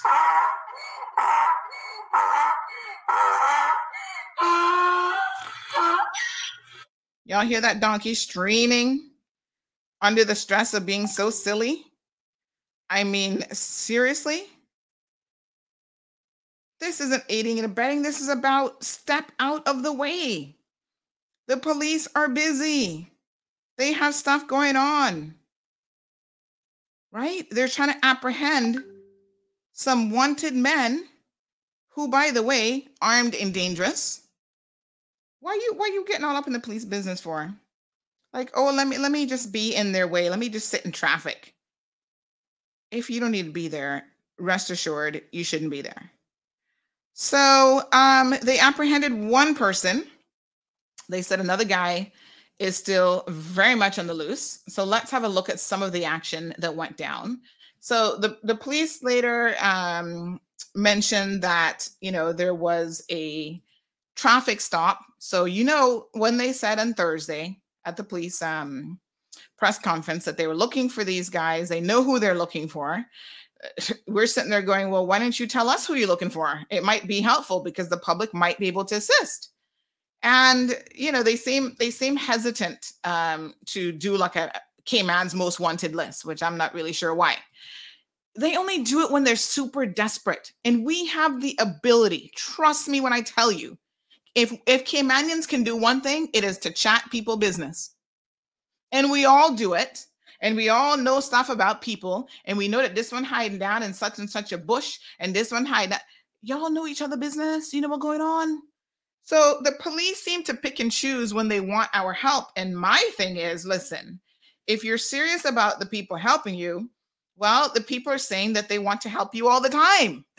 Put out the 10 most wanted lists, not just when the situation is super desperate. Let us know. So here they are carrying out this operation. They did a traffic stop, they said, and this was one of the guys that they wanted. Wow. Well, here you go. They caught one. I saw some people on Instagram naming him. I don't know who this young man is, but they're like, "Ooh, you need to stop being so bad." There they are with their big, what weapons are these? Are these AK-16s, AK-40s? I don't even know what numbers they are. Big guns. One person messaged me and said, well, the police don't have no guns, so how they gonna arrest dangerous criminals? I said, chat, please. They have a firearm response unit who has guns. They got more than enough ammunition, I'm sure. And here they are in their gear, and they carry handguns, they carry whatever these weapons are, and they're fully loaded. So this was out by Lacovia. They were down Lizard Lane. I mean, the streets were hot on Friday night. And I said to myself and a few other people, listen, if you don't need to go out this weekend, make this weekend be the weekend you stay home and hang with the fam and just enjoy your backyard. Put on the grill or something, that's what I'm saying. Because the streets are going to be hot for more reasons than one. Here's a little bit of video footage from that.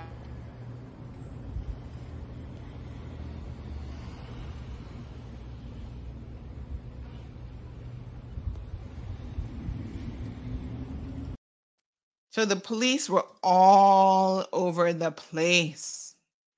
Believe me, they were. It was just super hot. Morning, Scott. How you doing?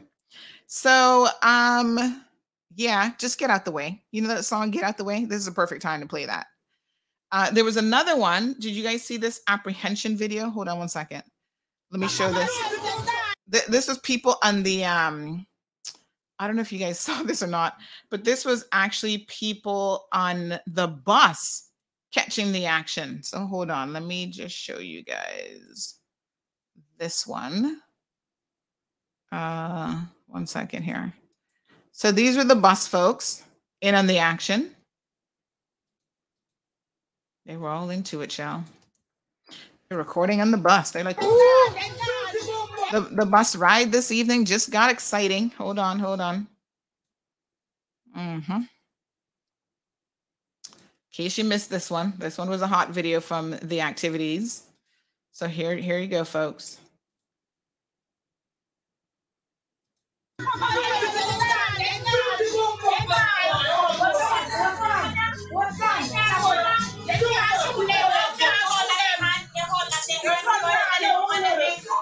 They can't shoot them in them box. Lord have mercy.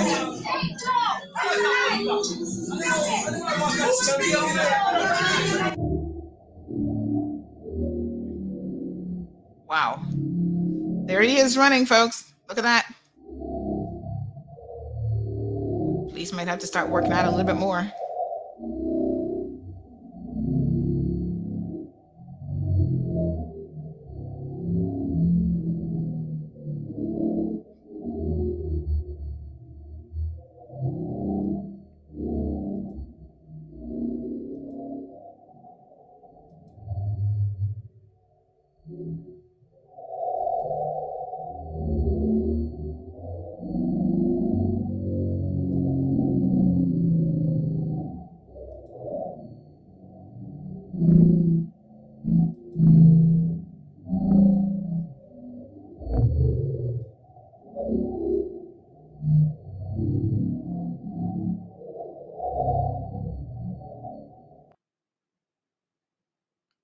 What a mess. So, folks, yes, that's what went down.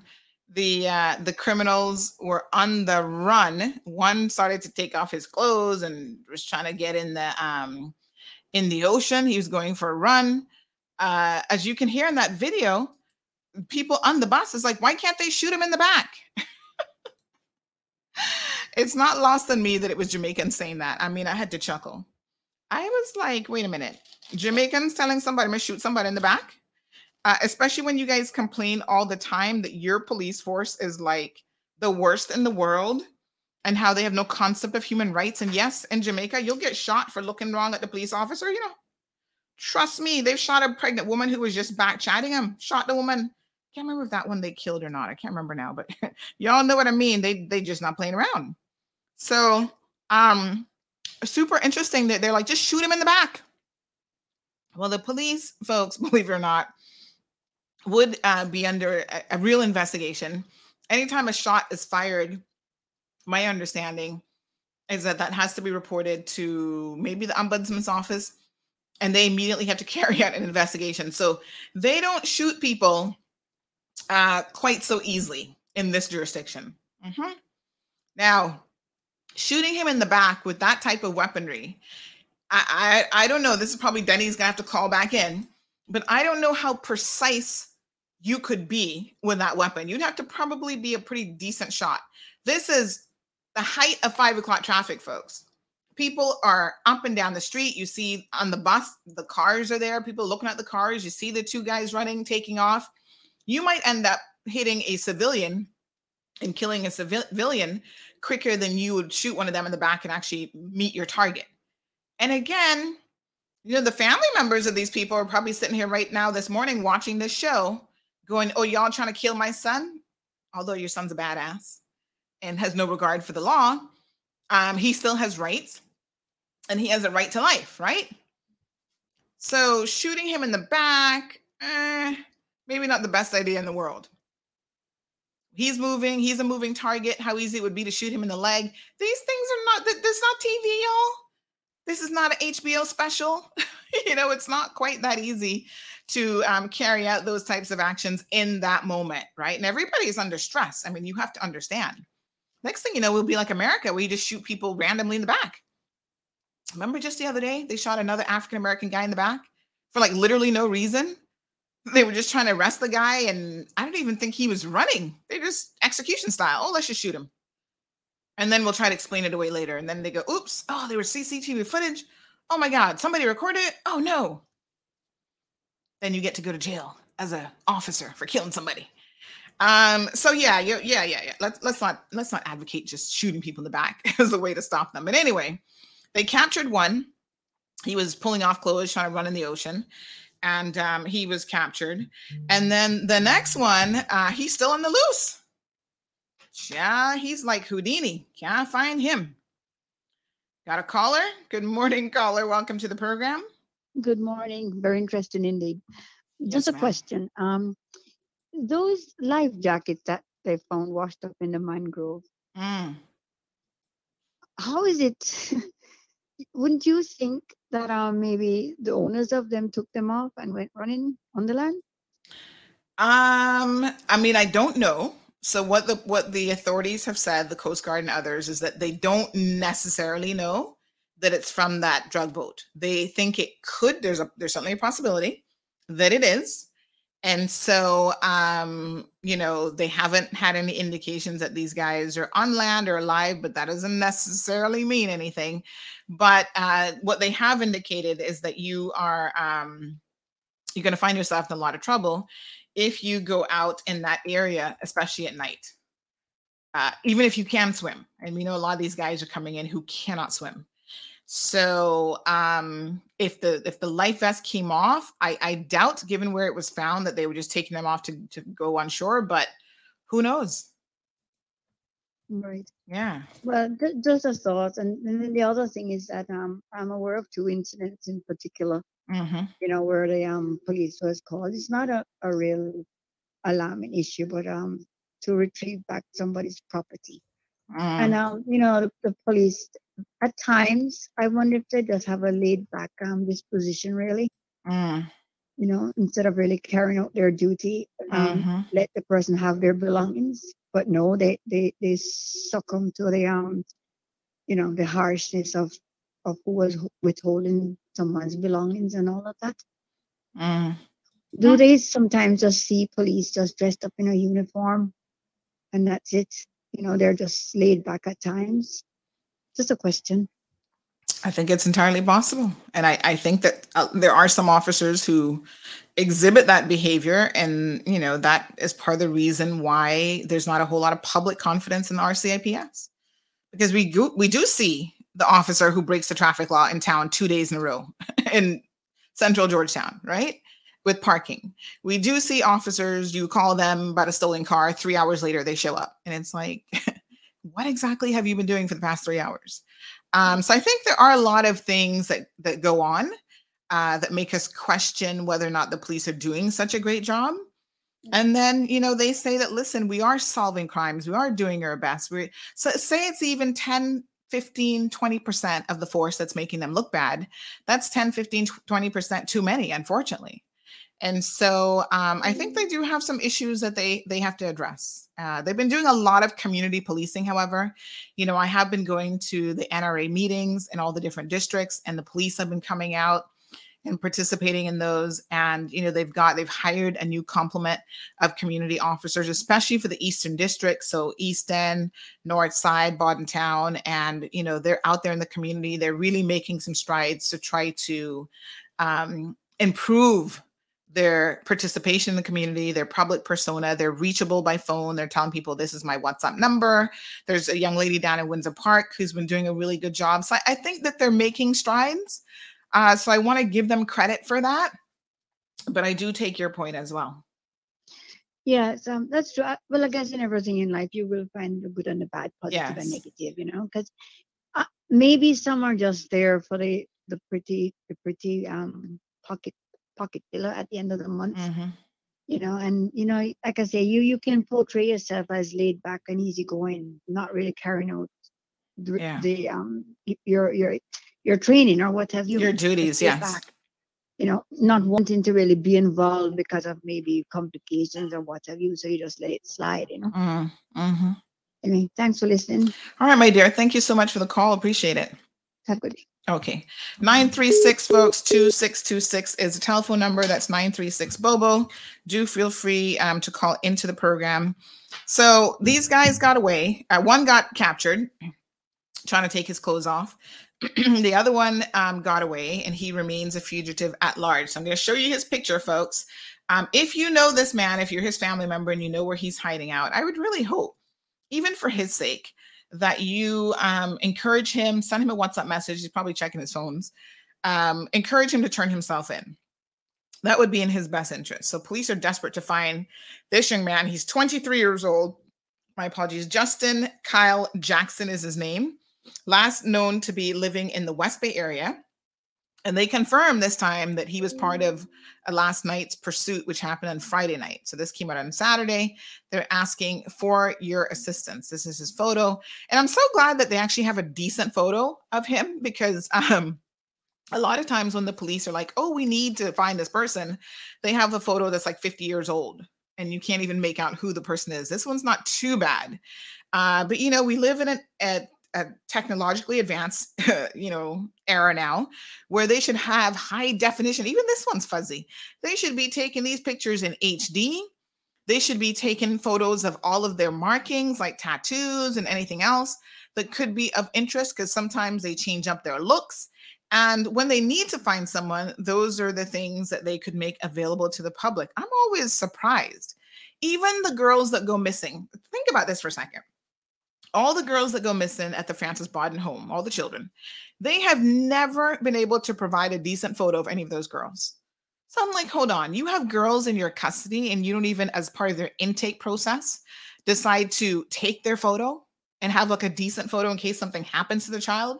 The child is kidnapped, the child runs off, it is missing. Nothing.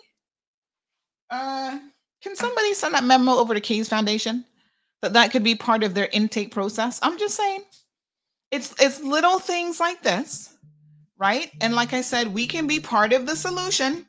So I'm all about giving them free ideas. You don't have to pay me for an idea, but can someone at least start to do decent photography of the individuals?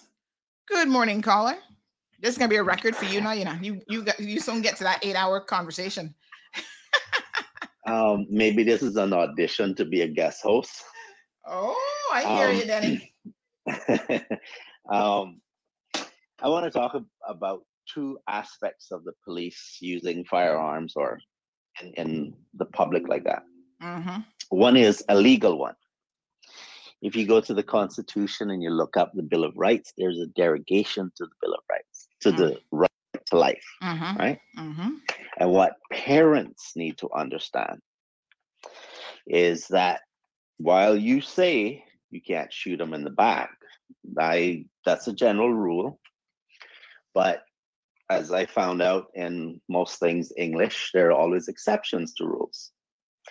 And depending on the reason why they want to stop you, your right to life under the Constitution, they can kill you in the process of trying to apprehend you, and they would be considered lawful if they have a justifiable reason for doing so. Meaning you're such a threat to society that they need to stop you. So the people who think they're going to go out and run from the police need to understand that that's not a free ticket to just run and they're not going to do anything. They might have a good enough reason to stop you. Mm-hmm. So keep that in mind. The other point that I'd like to make is if you find yourself in the situation where police were like what I just saw in the video, have the gun pointing in a certain direction, if you hear shots fired, the thing to do is not to run. The thing to do is to get low. The reason for that is the probability is that if there's an exchange of fire between the officer and the criminal, the shots will go above you, right? Because if you're running about, you could have a stray shot that just hit you because you're just trying to run away. And I know that instinctively some people might think that, but what you should really do is just get down on the ground. And the probability is that you'll be okay. That's all I really wanted to say about that. But right. Can officers engage someone with decent precision?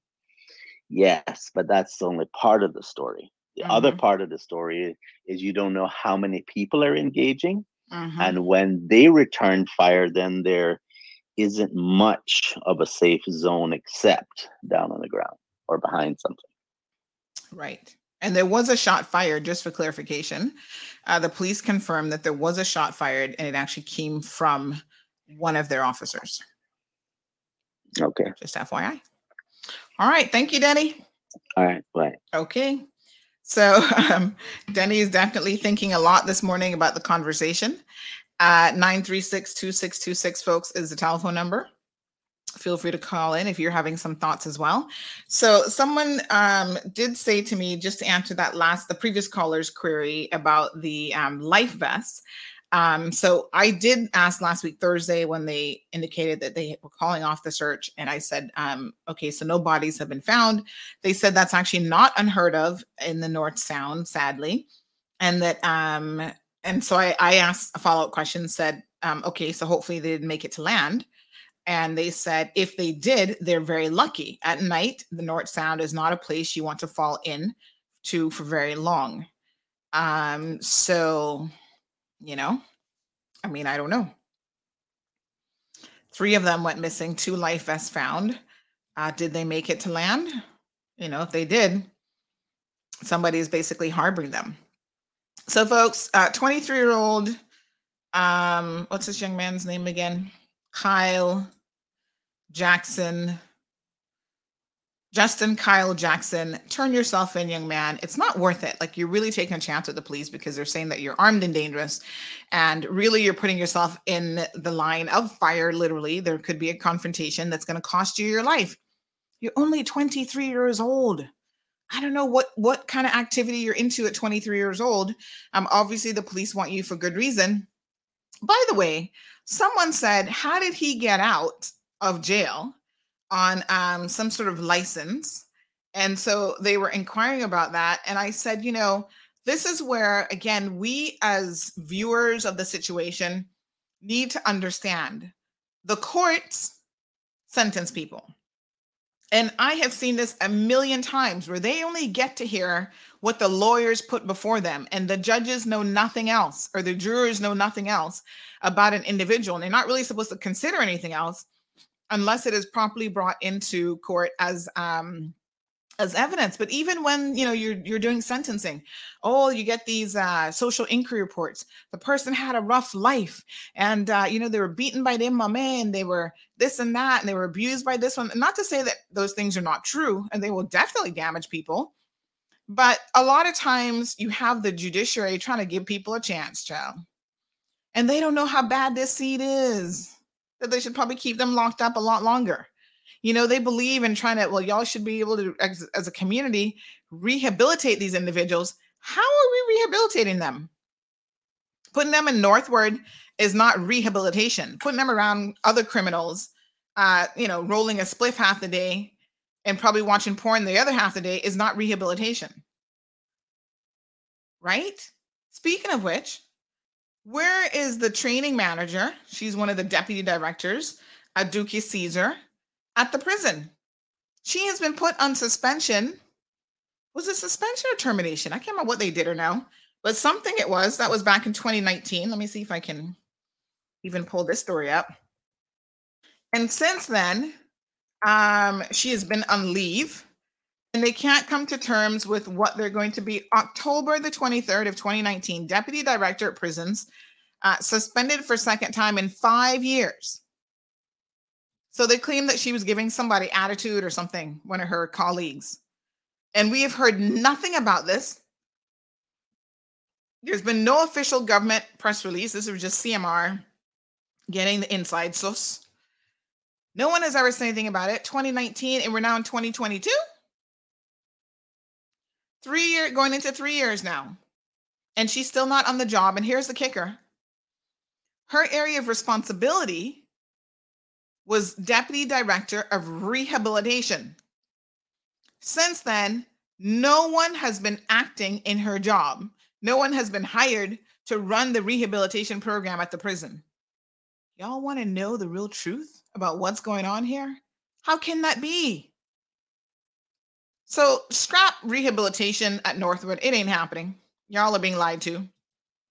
You don't even have the person in the job. The courses that they were being signed up for through what was it called? Inspire Cayman. Whatever happened to them? They invite us to come to a little show me a little press release moment, take a photo, put this great story out there, and then we hear nothing about. There's no follow-up. How many people completed the program? How many were successful? Nothing. Yes, Jared says no, sir. That's about right. All right. So one of the interesting things that came out of the incident on Friday was the community chatter, the people in the community having a chat about this. Every group in Cayman, from the women in Cayman, formerly the Real Women of Cayman group on social media, to others in the community, all of a sudden they're asking themselves, how is this happening in my neighborhoods? Here's one that says, this is ridiculous. Where's our government? I live in 7 Mile Beach and can't believe that this is happening. Please, Joey Hugh, do something about this madness. Well, I had to chuckle because you live in 7 Mile Beach. Is this the first time you're experiencing this? There are those of us who don't live in 7 Mile Beach who have had other concerns in the community. If you live down in Goat Yard, this is to Miss Ramelia's point, are you going to expect a different experience? Well, in the real world, yes, you are getting a different experience. Right? You're more likely to see violence in certain neighborhoods, undoubtedly. But the real question is the police treating the situation differently because it is a touristy area, because it is a rich neighborhood, because it's a richer, more affluent area? You want the truth, or you want me to lie to you this morning? The truth is, there's no such thing as complete fairness and equity in this world. And if you were told that that was the case, somebody has been lying to you your entire life. There are the haves and the have-nots, and there are different rules that apply. But that does not mean that when it comes to policing, that we should not be watching the police and making commentary on this and really encouraging them as the police service to treat all neighborhoods with equality. But does it happen? Well, you tell me. You call for help down in Dog City, Goat Yard, Scranton, Windsor Park. The police response might not be as quick as if I'm down in Crystal Harbor, Governor's Harbor. Where else? Can't even remember the name of some of these places. We got a lot of affluent neighborhoods in Cayman, right? They might get to you a little bit quicker if you live in the right kind of neighborhood. But this individual, I thought it was so interesting. She actually tagged Joey in her comment. As far as I know, the Progressives has not commented on this whole crime wave. But, what's Joey going to do? Child, he can tell you lock the door. Have another glass of wine and turn the TV up a little bit. People are afraid when they see it getting a little bit closer to their doorsteps. And this is why I always say you can't be someone in this country who does not understand the inequities that are created when you do certain things. When you create that gap between the haves and the have-nots that already exists, but is being perpetrated even more. When you refuse to hire Caymanians, but you can bring in unqualified individuals from other jurisdictions all over the world. When you're importing poverty, right?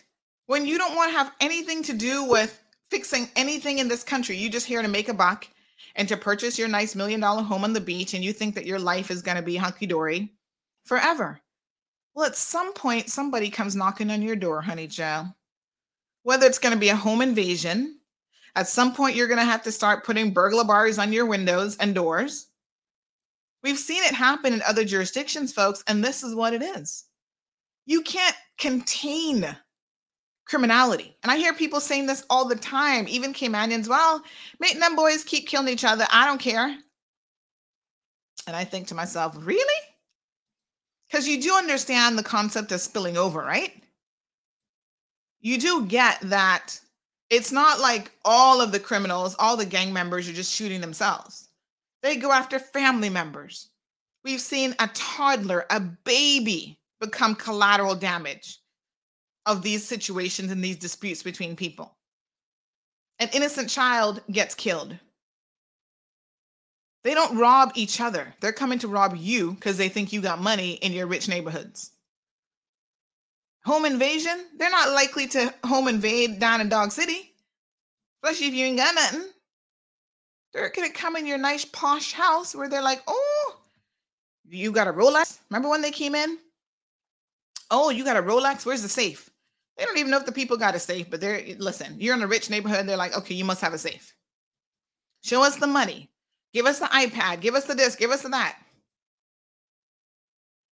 That's what happens in the real world. So if you are really, really concerned about it coming to your neighborhood, we need to start having a serious discussion. Jared, good morning. Morning, Sandy. How are you? You can hear me good? How are you? I'm doing good. I've been watching everything, and I don't know what to say, but I guess giving credit to certain agencies and authorities for working hard, I will say I'll give them a 10% credit, but the rest of the 90%, I would say I'm not seeing it. I think people are understandably concerned. I know the more affluent people who live on West Bay are more cautious, as they have the right to be. But I think it contrasts the reality of some of us who live in Cayman. There are two different sides of Cayman, and it seems as if the one side of Cayman, to a degree, is spilling over to the other side, which is why the other side is a bit concerned.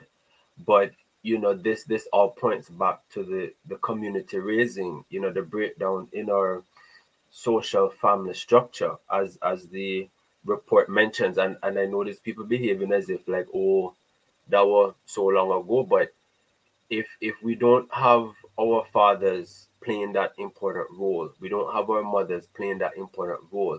Are we really surprised when children disrespect teachers, disrespect police officers, and ride bikes out in the road without any care? So there has been a certain level of lawlessness that has been happening, not as bad as the other side, the affluent side, may care to understand. But the rest of us who live in the real reality of Cayman, we see where that level of lawlessness is trickling over. So when the RCIPS is, I wouldn't say scrambling, but is trying to deal with what they have, of course we're going to see things like this happen. So, boo-hoo if you have to get a bit scared when reality hit you, but this is the Caribbean. We're Caribbean islanders for a reason. We know how to rough it out and tug it out. So if you come here with a little 1 million and 2 million and think, say, paradise is paradise, you better look through the glass one more time, because we know what it is. We know what's going on. We know what's going on. And so for the tourist landed people, I hate to put it that way, welcome to the Caribbean. More importantly, welcome to the Cayman Islands. Unfortunately, it's not the paradise it used to be in terms of absolutely no crime or little to no crime, folks. We need to wake up. Y'all better be reading that Yolanda Ford report. That's all I gotta tell you. So let's talk about the Cubans. I'm going to switch gears just a little bit, but to that particular individual, and let me give credit where credit is due, because I don't want the progressives getting all their panties in a bunch. Apparently, someone just messaged and said they actually did do a video, I guess last week or something. I don't really follow them, so my apologies for not knowing that. So kudos to them. Apparently, they did publish something. No clue what it says. But, they said something about their concerns, I'm sure, about the rise in crime. Yes? Okay. I didn't see that. Still would love to know why you dropped the ball on the gambling bill there. But anyway, let's move on to the Cubans. More of them came in again this morning. I know y'all think I'm lying, but hey, yeah. Cayman BRAC. Clinton sends the BRAC in the middle of an annexation. Well, I don't know what we're calling this, but we got a problem here. Jared, I'm going to pull you out for one quick second. I want you to do something to improve your audio, though. Your audio still... I'm going to fix it. I know what happened. But Okay. I don't got my thing plugged in. Yeah, So I just plug in your thing. Plug in your thing. Keep it plugged in. I know how these audio issues can be, my dear. But listen, over the weekend, we had Friday... Some came in, or was that Saturday? And then the night more came in. Listen, the BRAC is being inundated. They're mostly going to the BRAC. I don't know if that's just, do they get to the BRAC first from Cuba? Is it just easier to go? I don't know. But they seem to be going in. Now, some seem to be able to get there with looking very fresh and, me questioning if they are actually coming in on a boat or if this is something else that's going on. Others got injured on the route. We had one over the week that got something happened to his foot, got caught or injured or something. Last batch, not this morning, but the one from, what day are we? Monday. So that would be Saturday night around 11 o'clock at night. I think one of them got injured coming in. They actually wrecked their boat on the Iron Shore. They were found walking in Bluff Road. I mean, this is just like crazy. Okay. More again this morning. So my sources indicate very reliably that they had another 20 that came in. And 8 decided to continue their journey, and 12 got off and want to stay here. Now, let me be very clear, because somebody said to me a couple of days ago, well, why don't we just give them water and help them be on their way? Because the U.S. is their preferred destination. No. Hold on a second. Despite the fact that we can't legally do that, we can assist them. I need to read up on what the position is, but we can assist them if they don't come on shore and if they don't want to stay, they can actually continue their journey. And we don't assist them in the way that you would think. I think we can give them water and maybe some minor supplies or whatever for them to continue their journey. But this idea that their preferred location is the US, y'all might want to rethink that a little bit, because it seems to me that their preferred location is anywhere but Cuba. I have been having some conversations because they always be messaging me, honey child. Last week, one was calling during the show, and I'm like, dude, I'm in the middle of a show. Why are you calling me? This is like the afternoon, I think, when we were doing the press conference, and he kept calling. They're very insistent. I'm like, I'm in the middle of the show. Translate that. I can't talk to you right now. And they kept calling. I'm like, listen, don't have me to pull out some of them little Spanish bad words on you, know. Come off my phone. I am live streaming. Stop calling me. And he kept calling and kept calling. He was messaging in English, and I'm like, on air. Cannot talk. No habla. And still you calling. I was like, really, dude? Because they're desperate to know of which, some have disappeared, I understand. They haven't heard from certain batches, and they don't know where they landed or what's going on. But the ones that get here, well, I want to talk to them right now. I'm like, listen, I don't work for border control. I don't know how the process works, but what I've been told is they don't get immediate access to be able to call people, right? Most of them not even traveling with proper identification. Some have multiple IDs and we don't know nothing about who they really are. And so there is an intake process. Here's another message, Sunday, 11:48 a.m. Hola, por favor, necesito saber de los 9 cubanos que llegaron ayer en la noche, 8 hombres y una mujer. Uno de ellos se llama Rudisbel Fernandez Lopez. Es mi esposo. Now, it's been a minute since I've taken Spanish, but this is basically what it says. It says, please, I need to know about the 9 Cubans that arrived yesterday in the night, the 8 men and 1 woman. One of them is called Rudisbel. So his name is Rudisbel Fernandez Lopez, and he's my husband. And she says, por amor de Dios, es para saber si está bien. So I think por amor de Dios is like for God's sake or whatever. I just need to know that they're okay. And I haven't even responded. I tell you, I get these messages all the time. And then it says, hola. They come back again this morning. Me pueden ayudar. Necesito saber de los 8 hombres y una mujer que llegaron. Es para saber si están bien, por favor. So again, hello. I would like your help. I need to know about the 8 men and the 1 woman, if they're okay. So, Cha, now I got to go and try and talk in Spanish to these people. Buenos dias. But they're coming. Like, listen, they're coming, and there are people who believe that Cayman is now being targeted as a preferred jurisdiction. So one of them started to have a conversation with me. His English is actually pretty decent. You can tell normally when they're using a translator. And so he says to me on Friday afternoon, he says, sorry for my question. What happens with the family that the immigrant left behind if one day, want to join with them in Cayman Islands? And I said, which immigrant? What are you talking about? I want to immigrate to live and work in the Cayman Islands. I'm like, okay. I speak English and Portuguese too, and I'm looking for a place to work and have the freedom to grow as a person. And I want to use my abilities as a good worker and do the best of me. Or give the best of me, he corrects himself. As a Cuban, it is too difficult go overseas legal when just the people who have money can do it, or people that have the favor, someone big in the government. Sorry to be so sincerely, is what he says. And I said, that's life all over the world, quite frankly.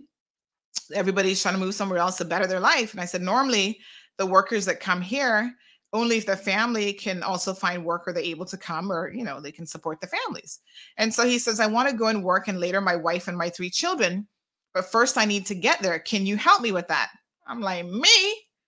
Honey, chill, not likely. I'm thinking to go with my own family boat. It's little, but Cayman Islands are close. My children are too young, 10, 9, and 2 years old. So he's thinking of coming in a boat. Which island is still accepting immigrant to work, please? Thanks for your help. And I said, hold on, honey child, pump the brakes. I said, you actually need to find someone who's going to hire you. Work permits can be granted, but I said, if you come here illegally, the government will send you back. It's an agreement with Cuba.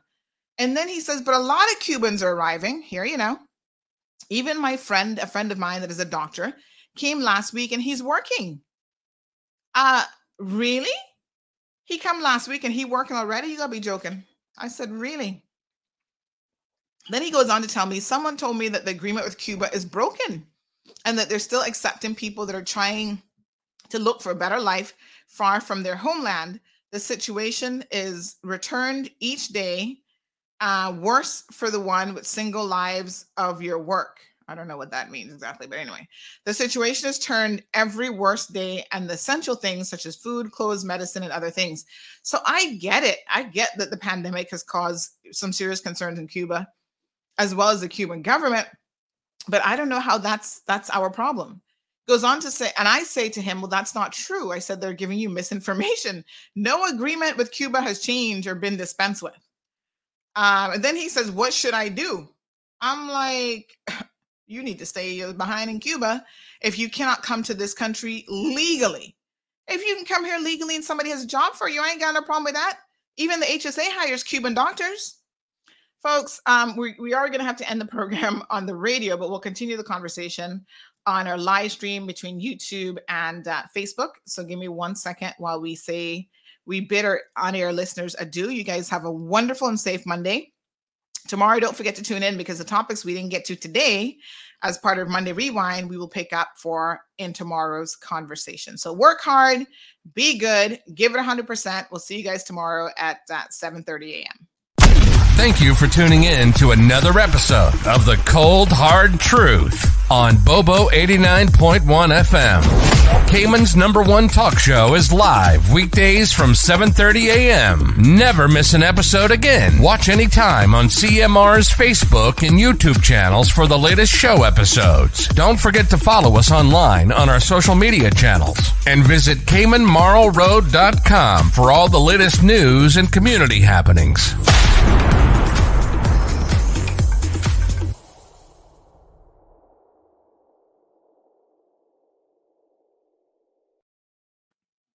All right, folks. So he continues the conversation, and then eventually he comes back and he says, oh, you're right in everything. I asked to them and they explained everything. I was thinking that they went to work because they didn't come. It's not the case in the Cayman Islands. They don't looking for work around the world, I was just like, dude, we don't have any shortage of workers here. Believe me when I tell you that. And if you're coming here as a Cuban national, you have to make sure that you're coming through the correct mechanism, just like everybody else, to gain employment in this country. You can't just come on a boat. And we are well aware that a lot of these people claiming that they got political asylum, that's a bunch of BS. Government needs to start looking at these applications very, very, very, very carefully. Charlene says, I'm so impressed with this young man, Jared. Keep it up. Wherever you're from, it's good to see you're the kind of young person we need to support 100% because you're on the right track, obviously. Fatima says, process them ASAP and send those Cubans all back. Caymanians need the little resources any you got. We don't have a bottomless pit of money. And unfortunately, there is this sort of thinking, Fatima, that we do have a bottomless pit of money. And that is a problem, folks. I'm going to FOI, or not even FOI, I'm just going to send an email and say, can y'all please tell me how much money are we spending on these Cubans every single month? It's a lot of money. Miss Morna says, I lost count. Me too. I can't even tell you how many. But listen, on average, each year, we average like 300. We're well on our way to surpassing that. This is going to be another tent city. Yes, Jared, child, your mouth dropping open. I try not pop up because it mix up too much, man. Your mic's still not picking up properly, you know. You're still not hearing me good? No. Flip the switch on that. All right. Sue says, sadly, the divide between the haves and the have-not is becoming worse now. Some of the people who live in their high-rise condos think that they're untouchable. Well, nobody's untouchable, child. That's the whole point. Okay, you can hear me better now? No. What? Emma says that would end up running crooked like everything here. So much stealing be worse than immigration corruption. I don't know what that's specifically in reference to. Jess says, so are you saying that we have now about 60 to 61 of them in the last week or so? Yeah, that sounds about right. Yep. Mm-hmm. If it's no? No? No. Something wrong with this. Check the input. Make sure it's all on and check the input. Miss Darlene says, Sandra, a wife asking you about her husband's welfare. They're trying to take you for a clown. Well, I get the messages all the time. Sometimes they're WhatsApping me. I don't know how they all get my WhatsApp number, child. But sometimes they're sending messages through the Facebook page, and they're always asking, if these people have landed safely, what's going on with them. They're calling me. I mean, it's just like, what the heck? But yeah, it's a desperate situation.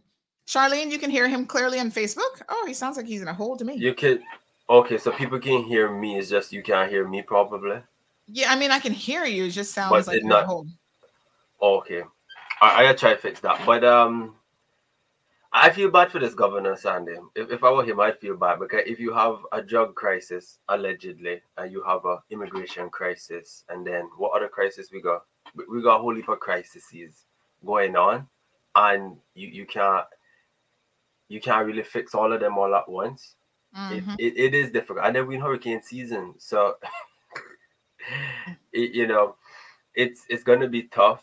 What I would want to question is how are the Cubans knowing which points to come at? Because it seems that they have communications, like they have a phone. Mm-hmm. Has anybody been looking into that? Why is it taking so long to process individuals? Is it because we're adhering to human rights rules? Yeah, well, the length of time hasn't really been explained, to be honest. And why are flights going back to drop off?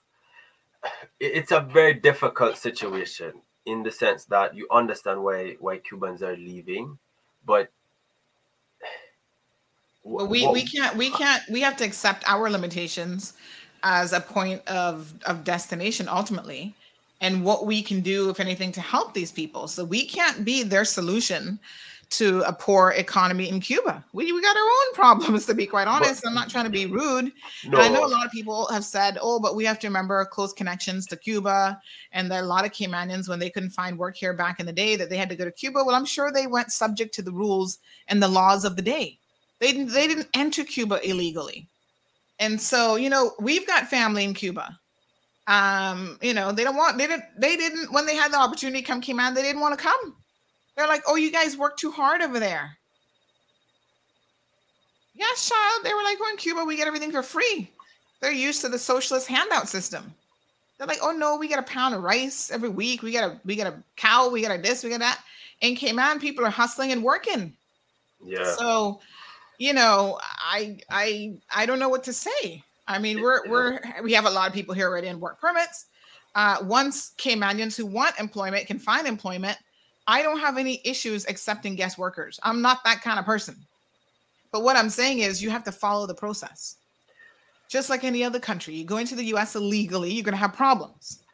You can't come into Cayman on a boat and expect that we're going to just allow you to stay. But the thing is, go back home. The thing is that the immigration or work, whichever agency, is not processing it in a timely manner to deal with the build-up. Supposedly, this new migration policy that they came up with the other day, but they have indicated that they're going to start to expedite the process, because it does take an exorbitant amount of time. So why was it not expedited before? Well, part of the problem is if they apply for asylum, you have to consider their application.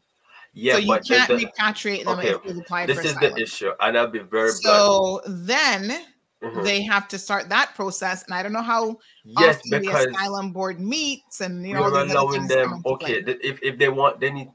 Okay, take a page out of America's book, right? and it's gonna sound very harsh coming from, I hate to do this to my own Caribbean people, but like you said, we do not have the capacity. So once the Cuban lands on the Caymanian Sea, is it bad to put them in a detention center and have the plane ready and fueled up to go back to Cuba? Because if it is the case that we allow Cubans to come and then they apply for the asylum, we cannot be upset that it takes this long. If the expedite, we seem to like to wait after the fact when we have the build-up of issues. To say, oh, let me expedite it. You should have been expediting the thing from from it started. So don't do this now and then, oh, it wasn't done before that way. Come on, that don't make sense. That's why we had to build up. So either you have the airplane fueled up and ready to go and get it going, or you accept the fact that they're going to be applying for asylums, because that's what they're going to be doing. Because it don't make sense. It doesn't make sense. You get what I'm saying? Because on one hand, I'm seeing that, okay, they come, they're applying for asylum. That is okay. But do not expedite a process that you do not plan to consistently abide by. That's the issue that I have with it, where it seems a bit one-off. But I don't know if I'm making much sense. You know, people might, it just seems a bit much at the end of the day. So, yeah, I don't know. Yeah, it's a mess. Folks, we never did get to the fights in schools, so we'll touch on that tomorrow after our rundown segment with Health City. We also, what else was on the agenda today? Oh God, we had a whole slew of things on the agenda that we did not get to. So we'll continue those conversations. Let me express a few condolences to people who have passed away over the last couple of days. So over the weekend and Saturday, we got word that 104 years old. You know, this is such a sad situation because literally, I think it was just last week, she celebrated a birthday. She's affectionately known as, let me get her full name here for you guys. Auntie, let me see here now. 1 second, let me just get her name for you guys. But she just celebrated her birthday last week. We were wishing her a happy birthday. And then it was quite sad to hear that she had actually passed away on, I think it was Saturday morning. So Auntie, give me 1 second here and I'm going to get her full name for you guys. Well known in the community there of West Bay. So let me just tell you a bit of sad news. Kathy Wilkes also, let's extend our condolences to MP Kathy Wilkes and her family. Miss Mary Ebanks and all of their children. They've also lost their husband and father, Mr. Austin. He passed away as well recently. And we, again, express our sincere condolences to that family. So we have, just give me 1 second here. I'm just trying to pull up the post with her name in it. Gosh, there's so many news stories since Saturday on the social media page. It was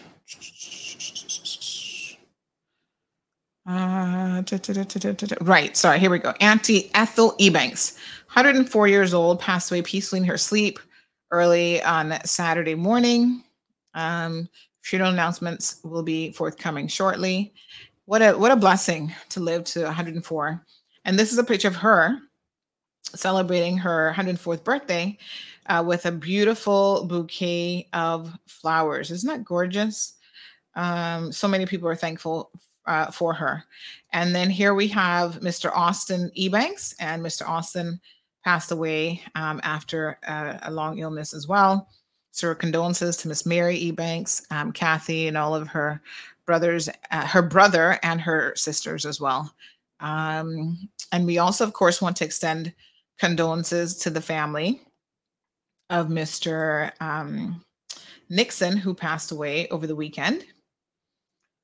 And that would be, let me just get you his name. Mr. Eldon Nixon also passed away on Saturday afternoon at Smith Cove. So this is the gentleman. Apparently he went swimming there every single day.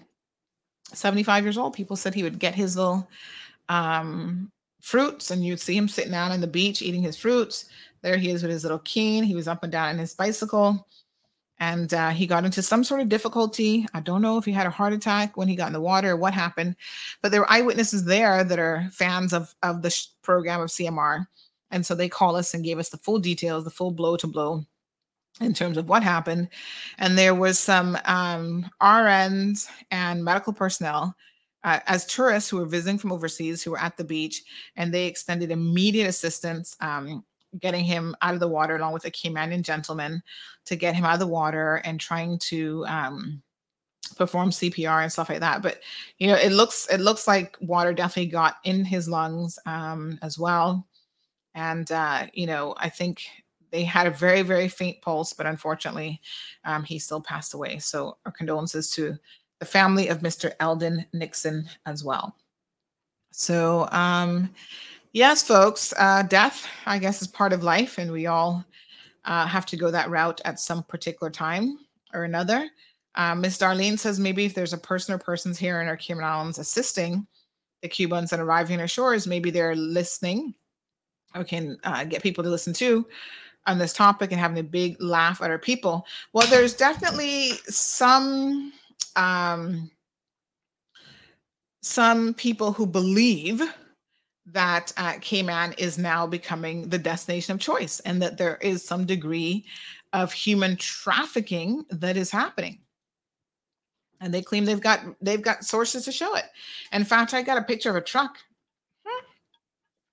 over the weekend that said this truck is picking the Cubans up when they come here and taking them to job sites and allowing them to work illegally. So I'm going to pass that information on to work their enforcement arm so that they can hopefully do something about it, because it's shocking.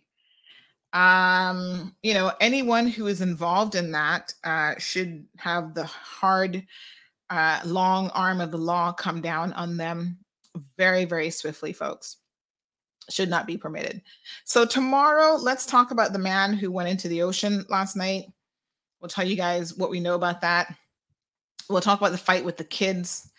Ugh, these girls, I tell you, I don't even know what to say about them, but we can talk about that. There was an air ambulance that came in, a medevac that came in. At first, we thought, because there was 2 COVID patients that went from Little Cayman to Cayman Brac over the weekend, but it turns out it's actually not them. It is someone else that was having, I need to just double check what my source said about that, but it wasn't COVID related. It was something else in terms of why they were coming in. It was a Jamaican lady with appendicitis, apparently. So nothing to do with COVID, appendicitis. All right. So, and who continues to suffer and go without Cayman? Yeah. Folks, thank you guys so much for tuning in to another wonderful show. I've got to get to work this morning. I've got some meetings scheduled throughout the day, and I've got a lot to actually do. I wish you guys a beautiful and safe day. Join us tomorrow morning. We'll have Health City on first for Rundown Medical Tuesdays with them. I haven't checked the email to see what the topic of discussion is, but they've been really bringing some pretty interesting topics to the table.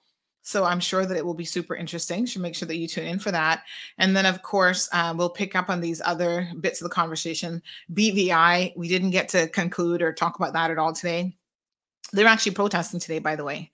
So we definitely need to have that conversation in terms of what's happening in BVI because of the acts of their premier. The entire country and the entire system has now been placed under this entirely, unbelievable cloud of suspicion, folks. It's really something else.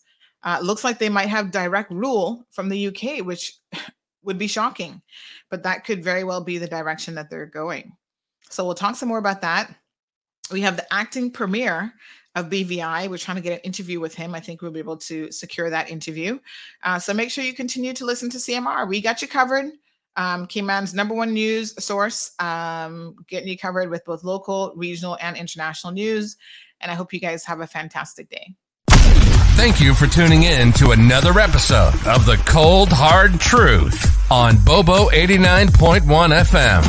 Cayman's #1 talk show is live weekdays from 7:30 a.m. Never miss an episode again. Watch anytime on CMR's Facebook and YouTube channels for the latest show episodes. Don't forget to follow us online on our social media channels and visit CaymanMarlRoad.com for all the latest news and community happenings.